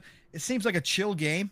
One of those games you just kick back with. You do some fishing. They got couch co-op in this. I wish there was some online, but you know, whatever. Couch co-op. You just kick back and you do some fishing. You do some little RPG stuff. You try to figure out what's going on in the town. There's some strange stuff happening. Right. But man, this just seems like one of those chill games. I love these types of games, man. This game I'll have. This game is something else that I'll have in my system, and I'm going to be enjoying. You know what, Steele? Why don't you I've given plenty of mine. Why don't you give some of your highlights? Oh, Anything for sure. You saw that stood out? A lot of the ones that you went on about are pretty much the same ones that I would kind of pull my attention. Last Oasis, I was actually looking at it last night because I didn't know that it stealth dropped. Because apparently it's on PC also. But I was looking at it and, man, it definitely looks like an interesting experience. For me, survival type games can be kind of a turnoff sometimes. Just because they're not my favorite either. I like realism, but at the same time, I have a real life, so it's like, you know, let me get to the action. You know what I mean? That's why I don't play games like Ark or games that are similar to that style. But Last Oasis pulled me because I've always been a mech kind of fan. You know what I mean? Yeah, and that mech aesthetic to it would pull my attention. The fact that you can build these crazy spider looking or whatever. I saw people even flying. You know what I mean? Or you can glide in the air. Your person can glide. I was like, oh snap, that's interesting. That pulls my attention. That's what I'm looking for. So that Last Oasis was definitely something that I almost pulled the trigger on it last night. I'm not gonna lie, just to jump into it and try it out. Even if I didn't end up liking it or continue to play it, I wanted to try it out. But but it definitely pulled my attention. Art of Rally, like you said, I'm excited for it as a racing fan, as a car fan, as a Forza fan, as just as a dirt fan. I was more in love with the Colin McRae series because they was a little more realistic. They had a little more realism to it. But Art of Rally looked like something that I need to play as soon as I can. And I know I could probably get it on PC right now, but again, if it's going to be one of those games that's coming to console, why not get those achievements for it if I can? You know what I mean? And it's like you were saying, it's like an RC kind of style game. It kind of reminded me a little bit of, not necessarily, I was going to say Revolt, but not necessarily Revolt, because Revolt still had more of a I don't know if you remember Wipeout, or like any of the other racers where you got to pick up items and you get boosts and whatnot. Right. Not necessarily to that level, but as far as like the overall aesthetic of like driving and how the cars felt or whatever the case might be, had kind of like that feel to it. But I love the art style that they said that they put on it. They made it simplistic. They were saying the best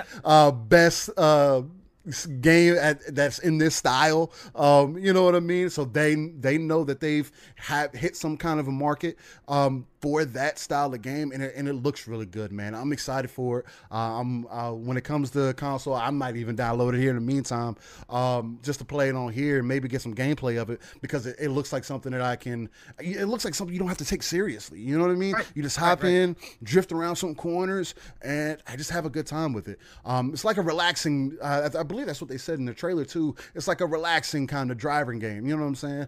Just something to have a good time with. Astria Ascending, like you said, it looks like an interesting game. I myself, I'm not a fan of turn-based games anymore. I used to be back in the day, but now it's just, I'd rather be 100% involved in the action. I'd rather be the one that's doing the moves, and it's everything where everything is like determined on what I do as a player. I know you could say that for those games also, for the turn-based games, but it's just that style doesn't quite fit what I like, but I do love what they're doing. Hey, Steele, don't worry. I'm going to enjoy it enough for the both of us. So hey, don't worry. And that's what matters. That's fine. That's what matters. I definitely want to, I definitely want to see whether it's you or Mav or any other people, in our group that ends up playing it. Y'all dive into it. I definitely want to watch y'all, get into it, because I love the art style from the creators of Final Fantasy. The way that they're going with it, I like what they're doing, especially from an indie dev. I like how they're approaching it, and it seems really interesting to me. Hello Neighbor 2, I know it's a big thing for a lot of people. It pulled my interest a little bit. I just like the aspect more so. Again, it's not one of those games that I'll be like, yeah, let me dive into it, but I love the aspect of a game that has an AI built in that adjusts to the player. Yes. It's not the same experience. What I said on Boom Show yesterday was it was like a Drivatar. Yes, that's what it reminds me of. Exactly. It's like a Drivatar, but taken to that next level. You know what I mean? Like the AI is literally, if you keep doing the same things over and over again, the AI is going to figure you out. You know what I mean? Kind of like you were saying, like with the whole Drivatar thing. I think that needs to be used more often in gaming. It's one of those things that I loved about Shadow of War. Is that Nemesis system.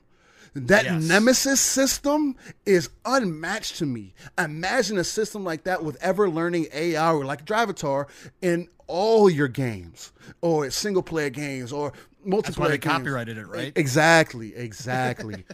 Patented, I should say. Patented.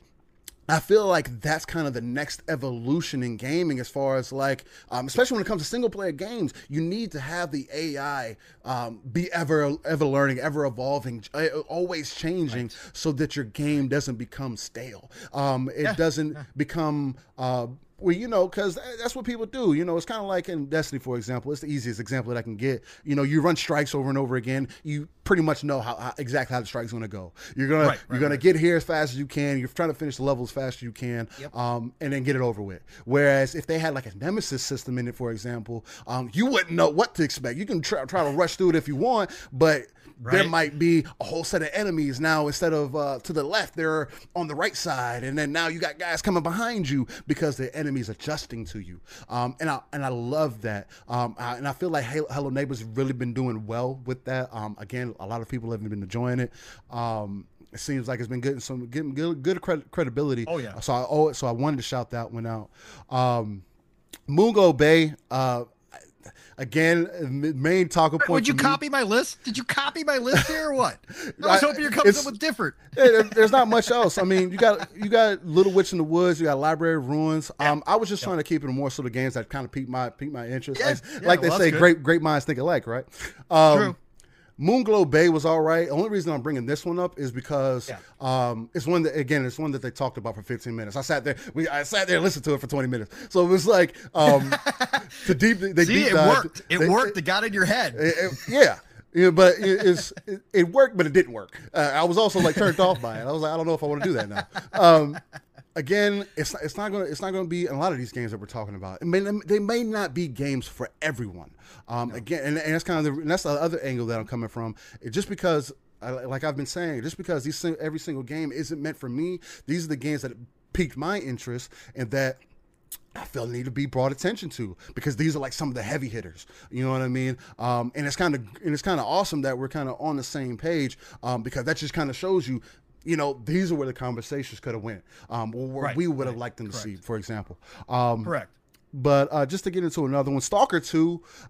Oh yeah. I didn't hear you talk about Stalker. So Stalker is one of those PC games that a lot of people are like in love with. Like it's one of those like classics. Like people are like Stalker. I'm not even a PC guy. I'm not even. But you know about it. Yeah. Oh, exactly. I played at my buddies. I play with my buddies' PC all the time. Yep. See, exactly.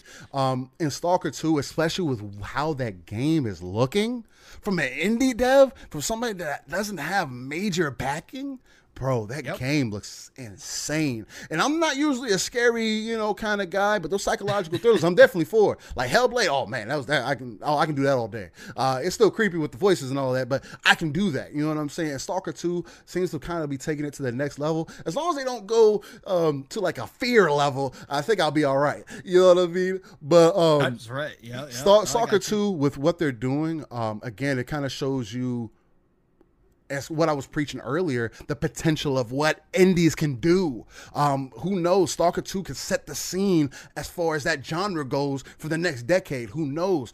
They can put things in there, set the game up to where it becomes another classic. You know what I mean? Right. It already has the fan backing.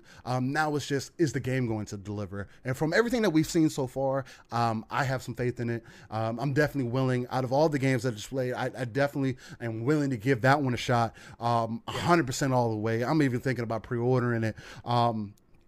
It just looks extremely interesting. Ascent, man, we've been going back and forth about the Ascent since we've heard about it. Again, day one, as soon as we can. I mean, it's co-op. We're going to be in there just taking names and just destroying everything. I love the twin stick shooter aspect. I grew up with Metal Slug, you know what I mean? Those types of games, Contra, and I had those kinds of aspects to it that gave me reasons to love it. It was over the top. It has that cyberpunk feel that even with the recent edition of Cyberpunk itself, I thought Cyberpunk was a solid game overall, especially for putting you in that environment. You know my feelings. Bringing that environment to life. I feel like the Ascent has taken it that step further. And just pulling you in more into the actual world. Even as a twin stick shooter, it kind of shows you that you don't have to be third person behind over the shoulder for you to get this, or even a first person game to get the imagery across or get your imagination going or involve you into this world. And I feel like that's what the Ascent is doing.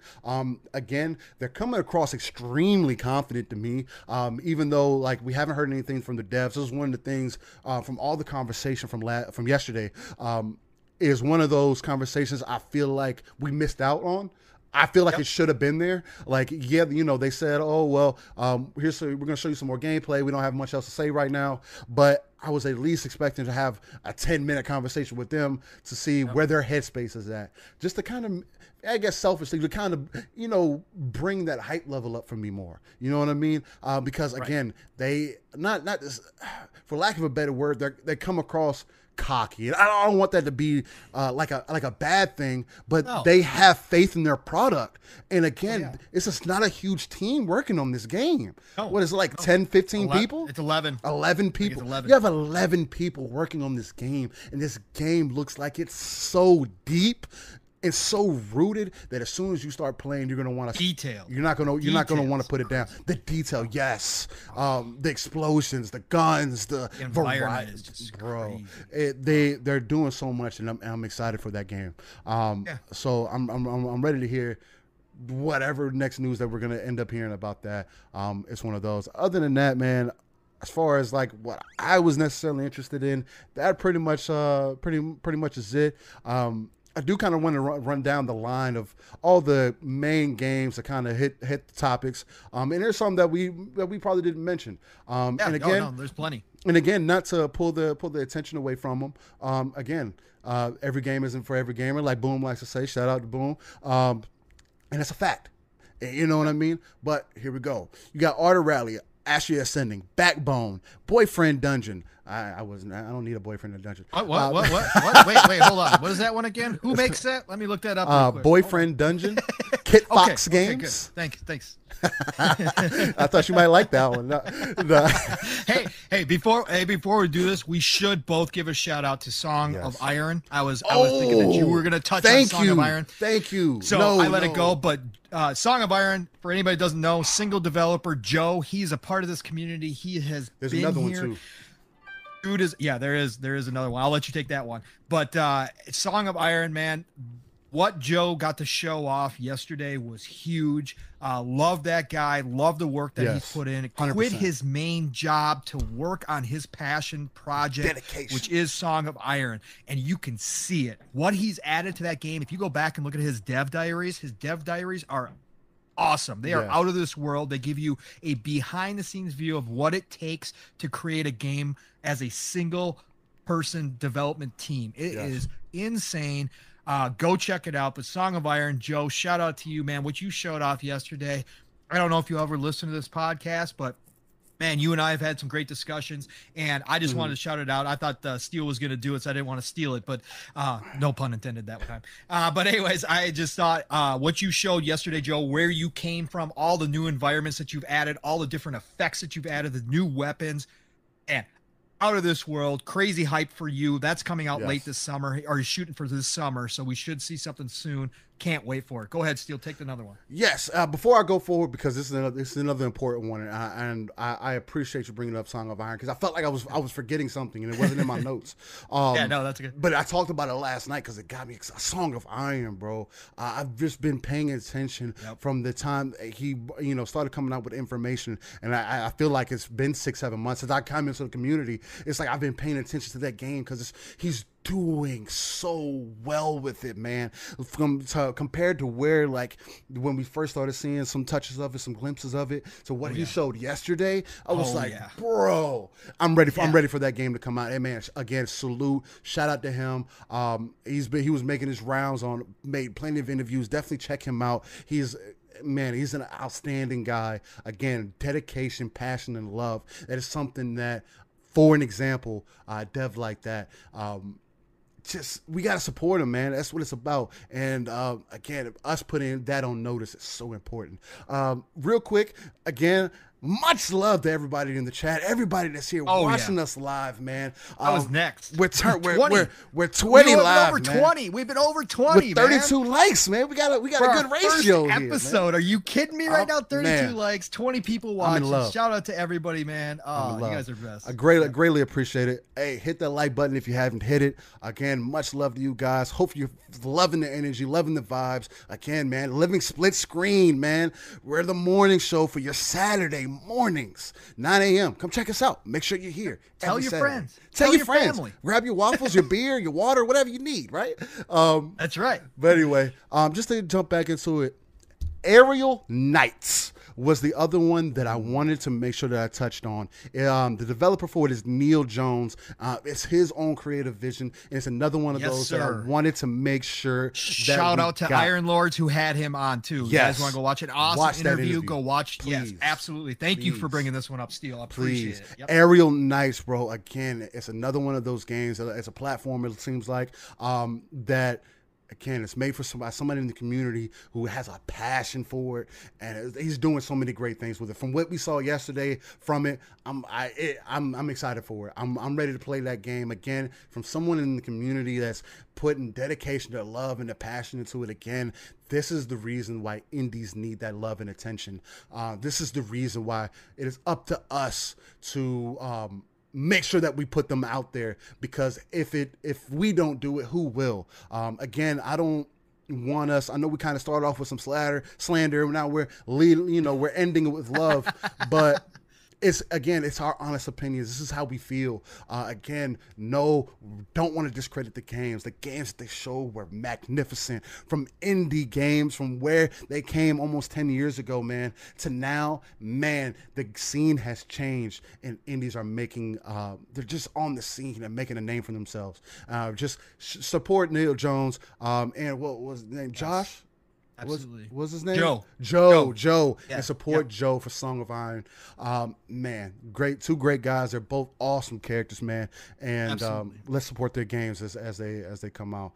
But yeah, man, I mean, that's pretty much it for that, man. Overall, the show wasn't for everybody. If you enjoyed it, man, fantastic. I don't want to take that away from anybody. Again, it's just our personal opinion, man.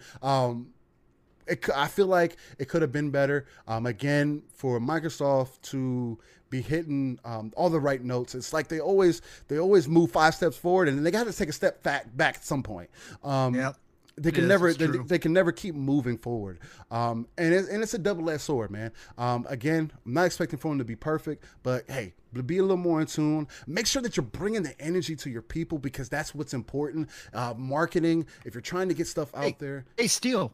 Why don't they just hire us, man? Hey, why don't they just hire us? I'm just saying, man. Look I'm at here. us. I'm here. We're bringing the energy. Look, man, I'm so Steele hot. and Pong. So Pong and Steele. It don't matter.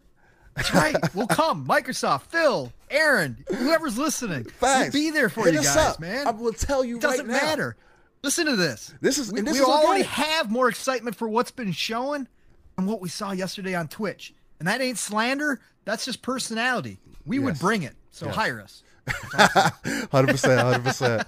But yeah, man. Other than that, I guess we kind of wrapped up that topic pretty nicely. Look, real quick before we just move on, and we'll decide where we want to go to next. I wanted to just read the list of games that are coming to Game Pass for anybody who did not see that. For sure. This is the list out of those games from yesterday that are coming to Game Pass day and date. Yes, this stuff is amazing.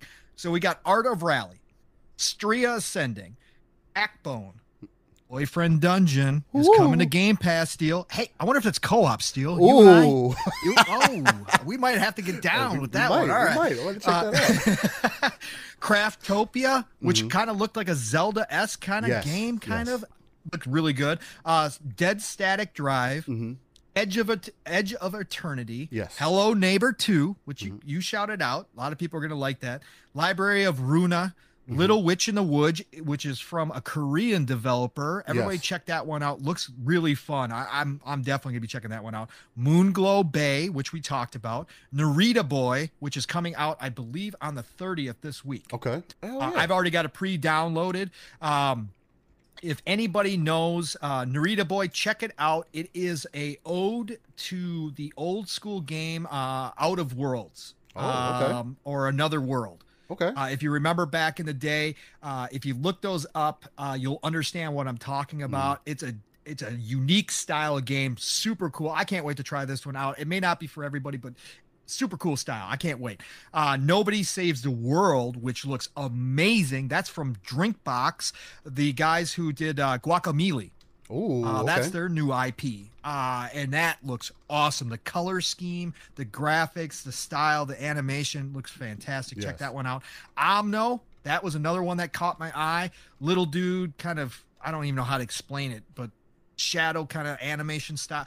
Looks fantastic. Omno is coming out to Game Pass. recompile Sable, which is on one of my lists. Cannot wait for that game. She Dreams Elsewhere. Stalker 2. Amazing. We're going to get Stalker 2 Game Pass day and date. Oh, console. The Ascent. Woo! Can't wait. Undungeon, Way to the Woods, and Wild at Heart. All of those to Game Pass day and date. Can you believe it, Steele?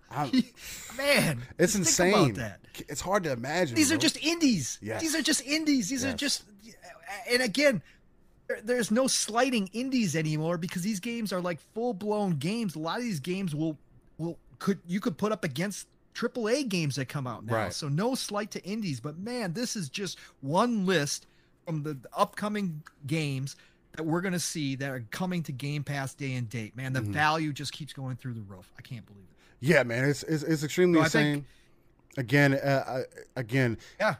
It's one of those things where we have to highlight it, man. Indies because indies have more of an open space to try things and, and not necessarily, I don't want to say, oh, they're here to fail or whatever the case might be. No, but it's kind of like, I know people are having a conversation after that show last night. Oh, indies this, indies that, big games. I think they started talking about bigger games and why they don't take chances like indies do. And it's like when you have millions of dollars behind product or a certain game or whatever the case, it's hard to want to try new things. And that's why typically you'll see your bigger games take ideas from indies because those indie games are able to say, hey, let's try something different. If it hits, it hits. If it doesn't, I guess we're just going to have to go back to the drawing board and do it again. And that's what makes indies so great. They can change the gaming scene for the better, especially as we're moving into the next generation, as we're moving forward with technology. Again, I don't want people to be lost in the fact that things are not as they used to be. We have to get out of that mindset. Things aren't, every console iteration is going to be completely different. No, again, it's like I kind of mentioned earlier, we have to start treating our games like paintings, like art, like pieces of art that you can carry with you. Why make your consumer double pay, triple pay? Show your consumer that you value their dollar. Show the consumer why they should care, and give them more opportunity, give them more value, more bang for the buck, and just give them an unprecedented amount of, I guess, options. And again, that's what the Indies does. And with that list, man, it just hits it out the park. Yep. Hey, and with that, I feel like that's another conversation down. Now, look, we can do a couple things here, man. We're almost 2 hours in. Again, much love to everybody in the chat. We appreciate y'all for coming through. Much Is this love where we again. take off our shirts? We did discuss that. We did discuss that. Okay, but I don't think this is the one for it. But maybe that's like the second or third show. We got to keep them wanting. Okay, all right? right. We'll save that one. All right. But look, so we can do one of two things. We can lead off into another topic, but let's be honest. I do want to be honest with you. Halo's a conversation that's always going to be around. It is. There are some back conversations going on. Nothing in stone yet. That Halo, the Forge, and what they're doing potentially has an unlimited, no pun intended, but potential to change the gaming Infinite, scene. Would you say? Has an infinite amount of potential to change the scene. There you go. That's what I was looking for. But yes, literally, Halo Infinite has an infinite amount of potential, especially with what they're speaking on. I'll take a quick 5 minutes, and if you want to make some comments, also, we'll run with that, and then we'll end it with that. Sounds good. Real quick, look. From what we're hearing in the background, they're doing something different with Forge. I don't know, for those who are familiar with Halo and what Forge has always brought to Halo, Halo has been able to take Forge in Halo has been able to take custom matches in game and take them to that next level. If it's like infection types or different Slayer modes, or sorry, I'm just reading I'm sorry, Steel. I'm reading the comments. No, you're good. That's what. Yeah, I saw it too. I saw it too. I was trying not to laugh. But it's Forge has the potential to take Halo to places that some people can't imagine because they leave it completely open to the players. And then they put it in a browser system that if it gets them enough attention, then make it actual game mode. modes. They're talking about they've opened up Forge so much to the point, and we don't know if it's because of the engine, if it's because of hardware. With it being a cross-gen game, I don't want to say it's because of hardware, but it could be. But they've opened it up to the point where they have literally said, we're hearing rumblings in the background that they can create any game mode that currently exists in any game, in one singular game. They said if they would have actually named those game modes or whatever the case might be, that they could run into some trouble. It could look like copying or whatever else the case might be, and start this whole other thing. So they've, they talked about, apparently they talked about doing Battle Royale, but they didn't see, they didn't find a happy medium for what they felt like should be in Halo. So they're giving us everything to do a Battle Royale, but leaving it up to the players to make something that's going to be potentially a renowned game type across the board. Just knowing that opens up my mind so much, because again, Forge has always been an untapped potential, but now I feel like they're just taking it that step further. It's exciting news. It just pumps me that much more for Halo. There's a lot riding on it. But they now, again, with this extra year that they've had to work on it, from all the rumblings, they're sounding confident. That's what's important to me. Again, there was conversations a couple days ago where there were some people talking about Halo on the scene or whatever. And this, if you can believe it or not, since the first Halo, this is going to be the first Halo that has not been a rush job.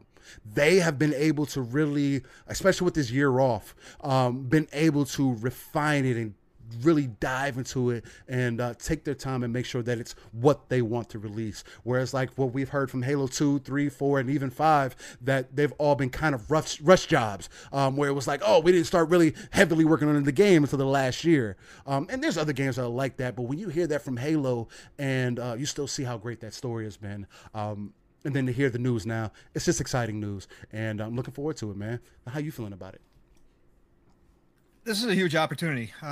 I always preface every Halo conversation with, I am a casual Halo fan. I've enjoyed all of them, but I'm not hardcore. So my opinions aren't always based upon, the fanaticism that comes with Halo, which is deserved. I mean, again, this is a beloved franchise, a pillar in all of gaming history. It is one of the pillars. Like I see it right alongside the Marios and all that kind of stuff. And that's, again, there's what it did for the gaming industry. Halo's got to be respected for life. That period. And exactly. Mm-hmm. So when I hear this stuff, I'll go back to all my comments because I've talked about Halo a lot, right? And Microsoft went ahead and had the courage. Some people will call say that it was necessary. I don't think it was necessary. They could have launched it last year. They could have. They really could have. They could have launched it in that state like so many other games have done and then fix it down the road. And because it's Halo, just said no. Yeah, there would have been a ton of backlash, but a hardcore, the fans would have stuck around to see what they did with it, right? They would have been there. They could have done it that way. They chose not to, and I still think that took courage to do so, especially with a new console launch, with that being, people like to say all the eggs in the basket. There was one. It was a golden egg. It was Halo. And they were betting everything on it. They were betting everything they had on it that it was going to launch with the series consoles. And it didn't. So when I hear this stuff, everything that I've been hearing as we go forward, including what you just spoke about, Steele, is that they legit are taking the year that they gave that team and they are going to use it to the fullest to create the ultimate experience for Halo fans and for non-Halo fans alike. They're trying to, and every game does this. So I'm not trying to make this like this is some new idea. Right, exactly. But every game tries to grab as many people as they can. But with Halo, they really are. They want to create an experience that people from the hardcore Halo fanatics down to maybe people younger generation who hasn't even tried a Halo yet, or only saw Halo 5, right? They want to try to bring everybody in, and their 10-year plan that they talked about is obviously real. And in order to have a 10-year plan, again, we've seen other games try this, right? Destiny was supposed to be a 10-year plan. Yeah. You know, they did well, but they moved to Destiny 2 pretty quick. So, you know, but Destiny 2 now has some legs because they learned their lessons. But with Halo, in order to do that type of game, games as a service style, you have to have content. Yes. Okay? You have to have content. And if everything that you're talking about is true, right? If they are going to make this extensive forge like you've heard, like we've been hearing in the background, right? They do this. Now what you have is not only your internal dev teams from 343 creating content, but you have the community, which has always been a big part of Halo. Yes. But now you're taking it to a whole nother level. You're going to have the community building content for you, and that content could be the one that sticks. It could become an official game, an official version inside the Halo universe. We've seen it happen before in Halos, but you introduce that type of creativity to the community and allow them to play around in this sandbox style. Yes. All of a sudden you got more content that you know what to do with. And some of that content is going to be the stuff that keeps people around for 10 years. Exactly. And you know what? That there's nothing better than that, man. That's what this is about. And that's part of what the Halo lore is about as well, is that mystique that, hey, man, 100%. There's people that, created all these different games within game and it became a big deal, right? So, and you could speak to that even more as a Halo fanatic about some of the stuff that stuck around all these years, right? But that is a key importance. So they're taking this year, they are polishing this game. They seem, again, every game does this, but what I'm saying is that to take the courage to take this year, they are using this year to the fullest to polish the game, make sure the single player is on lock, that, when people get in the single player portion, the campaign portion, they are going to want to finish it and see what happens to Master Chief, right? Then you look at the multiplayer. We've already seen some of the screenshots from the multiplayer. We've already seen some of the work that they've been doing, and I've heard nothing but 80-90% positive about what's been shown, about the armor and about all that kind of stuff. And we already know they're going to have microtransactions. We already know they're going to do that. But if you do it right, it's fine. It's fine. If you want to buy colors for your armor, cool, man. Whatever. That's fine with me. But they're getting the multiplayer right. And then, we've heard about all this other stuff that they got planned, where, not only is the co-op experience is going to be something completely different as well, where you're going to be able to hop in with your buddies and just drive around and find, who knows, like instances. I'll call them instances just because everybody knows what those are, right? You're going to be able to find all these, you'll be able to drive, on the ring over to this base and decide to attack it. And they're talking about having multiple ways of being able to attack it if you want to. Well, so if you want to hop online with your buddies and have a co-op experience, we're like, hey, let's go find some trouble to get into. That's what you could do. Let's hop into Warthog. Let's drive off, man. Let's go see what's happening over here. That's what you're going to be able to do. And then you throw on top of it Forge, which is a whole separate game itself, because you're developing a game. But if they're going to make the tools so expansive that people are able to create, I think they gave the example of full battle royale mode, like you can create it in Forge, like all these different things. If you're able to do that and you give this community that freedom, and you're looking at something special, really special. I'm excited, and I'm a casual Halo fan, but I can't wait to jump in. I can't wait to see what people do.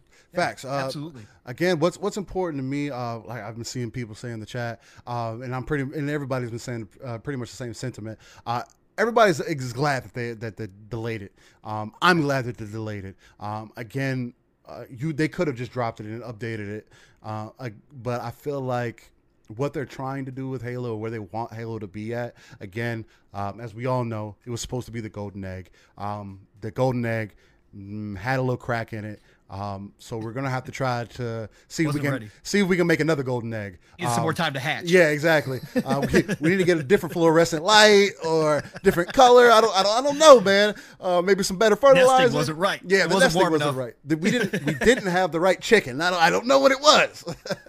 But well, that's a whole other topic right there. Yeah, that's a whole other topic. But it's exciting to know that they're taking it serious, and that's what's important to me.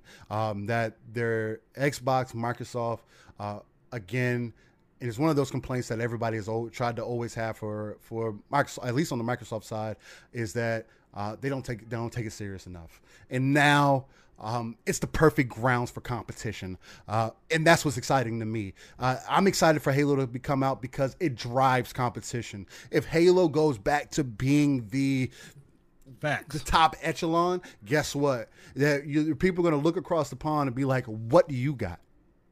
And correct. That drives competition, and that is what matters to me.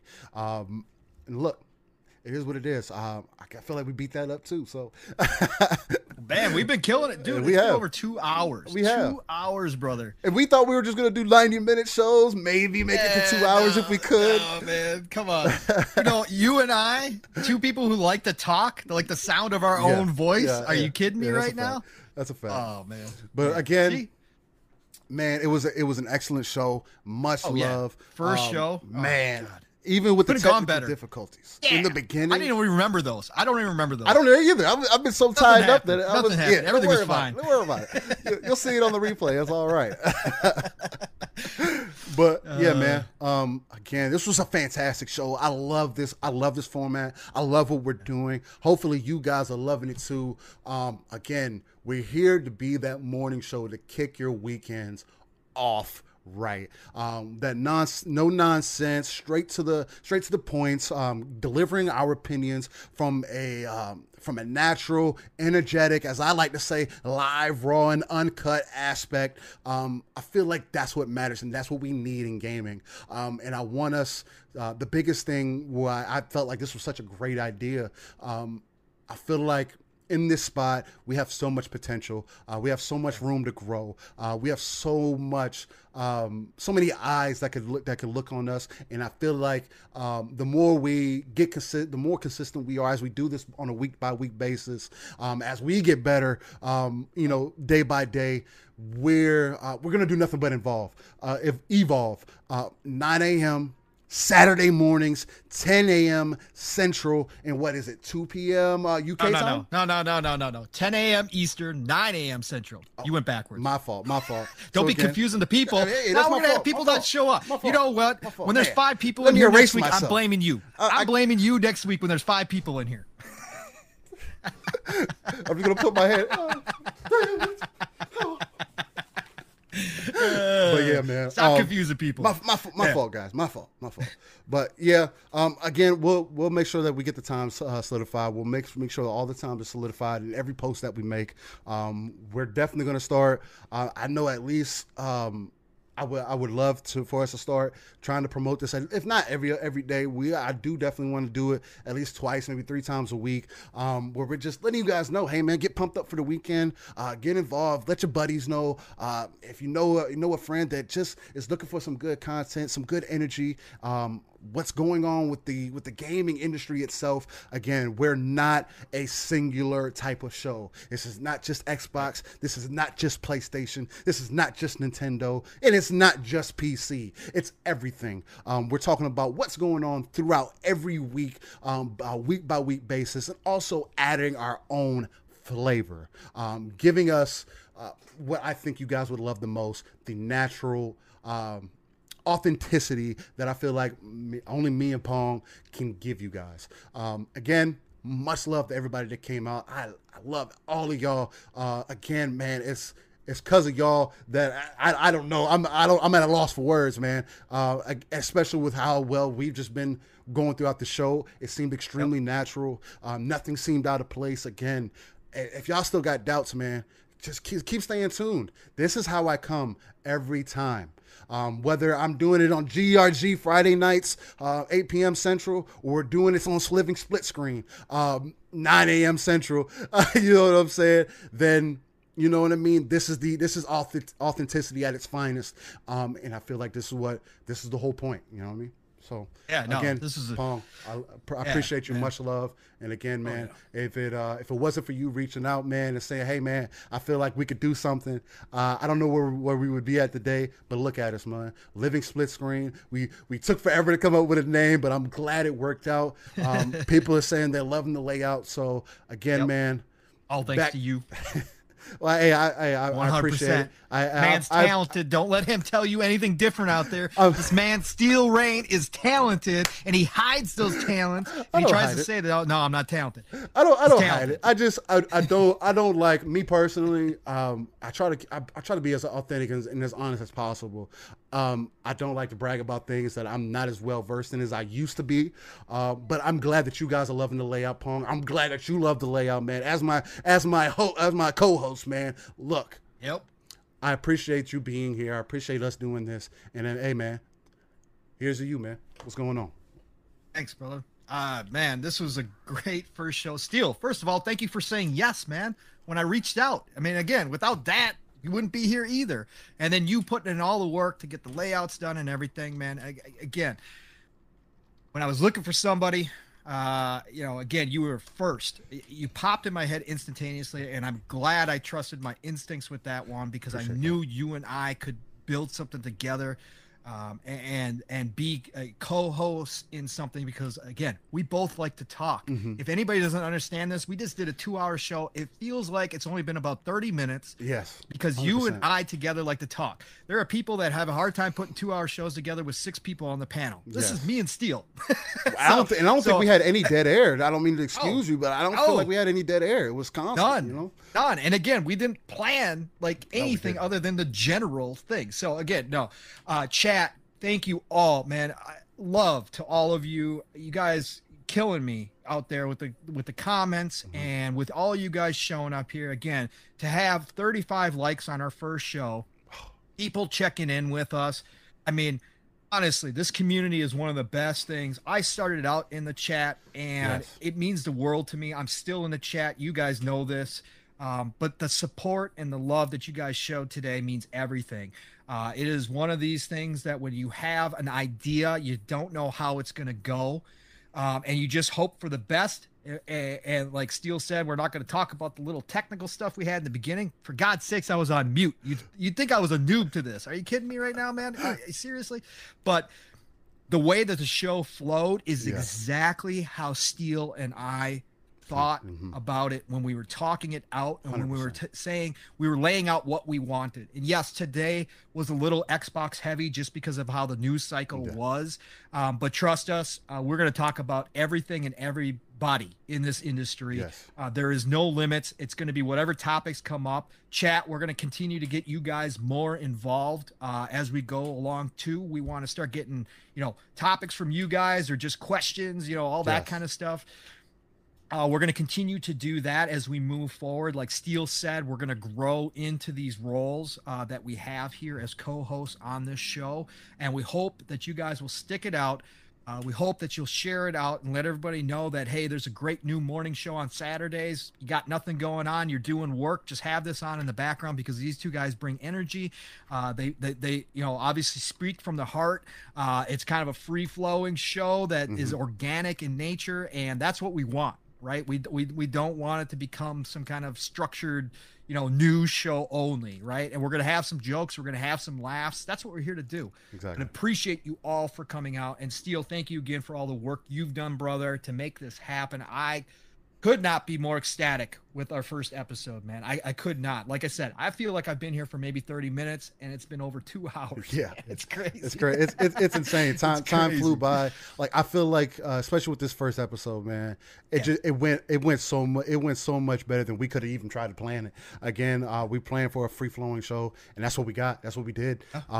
Again, like Pong was saying, things are going to evolve.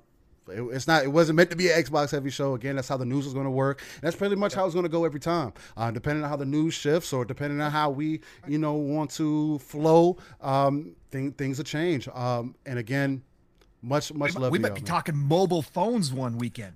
You never know. You know what I'm saying? Big happens on mobile gaming, man. We might be all about it. You never know. Genshin Impact hit hard. You never know what's going to be next. That's correct. That's correct. But anyway, guys, much love to y'all. I appreciate you guys for checking out Living Split Screen. Somebody said in the chat, your Saturday morning cartoons. That's right. But I don't want to just call it a podcast. I want to call it the morning show. The Living Split Screen with Pong and Steel. It's your morning show every Saturday morning, 9 a.m. Central, 10 a.m. Eastern. There you go. 2 p.m. UK time. And look, y'all just check us out, share it out, hit that like button. Y'all did fantastic for us tonight, man. And again, it's as authentic as we can be, and I hope that's what y'all are enjoying it. Steel, tell them where they can find you. By the way, man. If I didn't say, damn, I missed. I'm still not used to outro. No, that's okay. My outro. You and I are just talking, man. We can do this for another 2 hours, man. No, that's a fact. I mean, we probably will. All fair, you know what I mean? But right. Look, you can find me every Friday. 8 p.m. on GRG, where we get it live from the 405 with my big dog K Mega Man. We give it to you live. Show. We give it to you live and raw. We got a panel of people that just bring it to you raw and uncut. Many varying opinions. And again, it's another one of those shows that if you haven't checked out, definitely come check us out, man. And again, every Saturday morning, we're going to be here. So again, guys, much love. Appreciate everyone to come out. And yeah, that's all I got. Much love to everyone. All right. Well, I'll get my outro and we'll get everybody out of here. Again, you guys have been amazing. Thanks for sticking around through all of our talking at the end here, but we do appreciate you all. Again, Pong Soul everywhere, Xbox, Twitter, you know the deal. Friday nights, Xbox Ultimate. Man, we've got a big panel over there now, man. We got a big family is what we're calling it over there, man. It's crazy. But Friday nights, Xbox Ultimate, Mav, aka Fun Speculation, his channel, his wife Caitlin. We've got 3-Bit. We've got Assassin Lupa back, and we see here in the chat today we got Psychonauts 8, and then we just also added Lady AF. So, man, we got a full squad over there. Friday nights, 9 p.m. Eastern time, 8 p.m. Central time. Be there. We do an aftercast game, usually Halo Master Chief. So you guys, everybody's welcome to show up. It doesn't matter who you are, where you're from. Just jump on in. And then Saturdays, obviously Living Split Screen here. Again, 10 a.m. Eastern, 9 Central. 2:00 p.m. and actually, UK time. Actually, Lupa just kind of gave us a correction. She said next week it's going to be 3 p.m. UK time. Okay. Next week is 3 p.m. UK time. Thank you, Assassin Lupa. This is why we need our European friends. Exactly. That's why we need them, because I can't do this time thing, man. Especially with you guys move your clocks later than us. It's crazy. But anyways, Living Split Screen every Saturday. Tonight. Saturday nights, I am on the Shop Podcast with PTK Blam. Just celebrated his 200th episode 2 weekends ago. Man, he's been doing it for a long time. Great show. Fuzzy Belvedere, who is in our chat today. Shout out to Fuzzy. And then we got Stagorilla and Centurion, and that starts now at 9 p.m. Eastern time as well. If I'm correct, because again, the name change or the time change, PTK does not change. So therefore it kind of screwed up last week, but it's 9 p.m. Eastern time. That's the Shop Podcast. Quick show, fun. Be there. Tuesday mornings, Tuesday afternoon, whatever you want to call it, Xbox Factor Podcast with Boom and Zemi Games. I just joined. It was Xbox One-on-One, but of course, Boom added me and had to change up the name, so he just did an extension of the Factor Podcast. So that's going to be on 12 Eastern time on Tuesday. So catch me there with Boom and Zemi. Otherwise, again, it's been said a million times, but thank you all for joining us for our first episode. Nothing but love to everybody. And as I like to say before we get out of here, play what you love what you play. That's what it's all about, people. Keep it positive, keep it real. This is gaming, and we're all here just enjoying a fantastic hobby. So thank you all again, and we'll see you next week. Peace. Much love to y'all.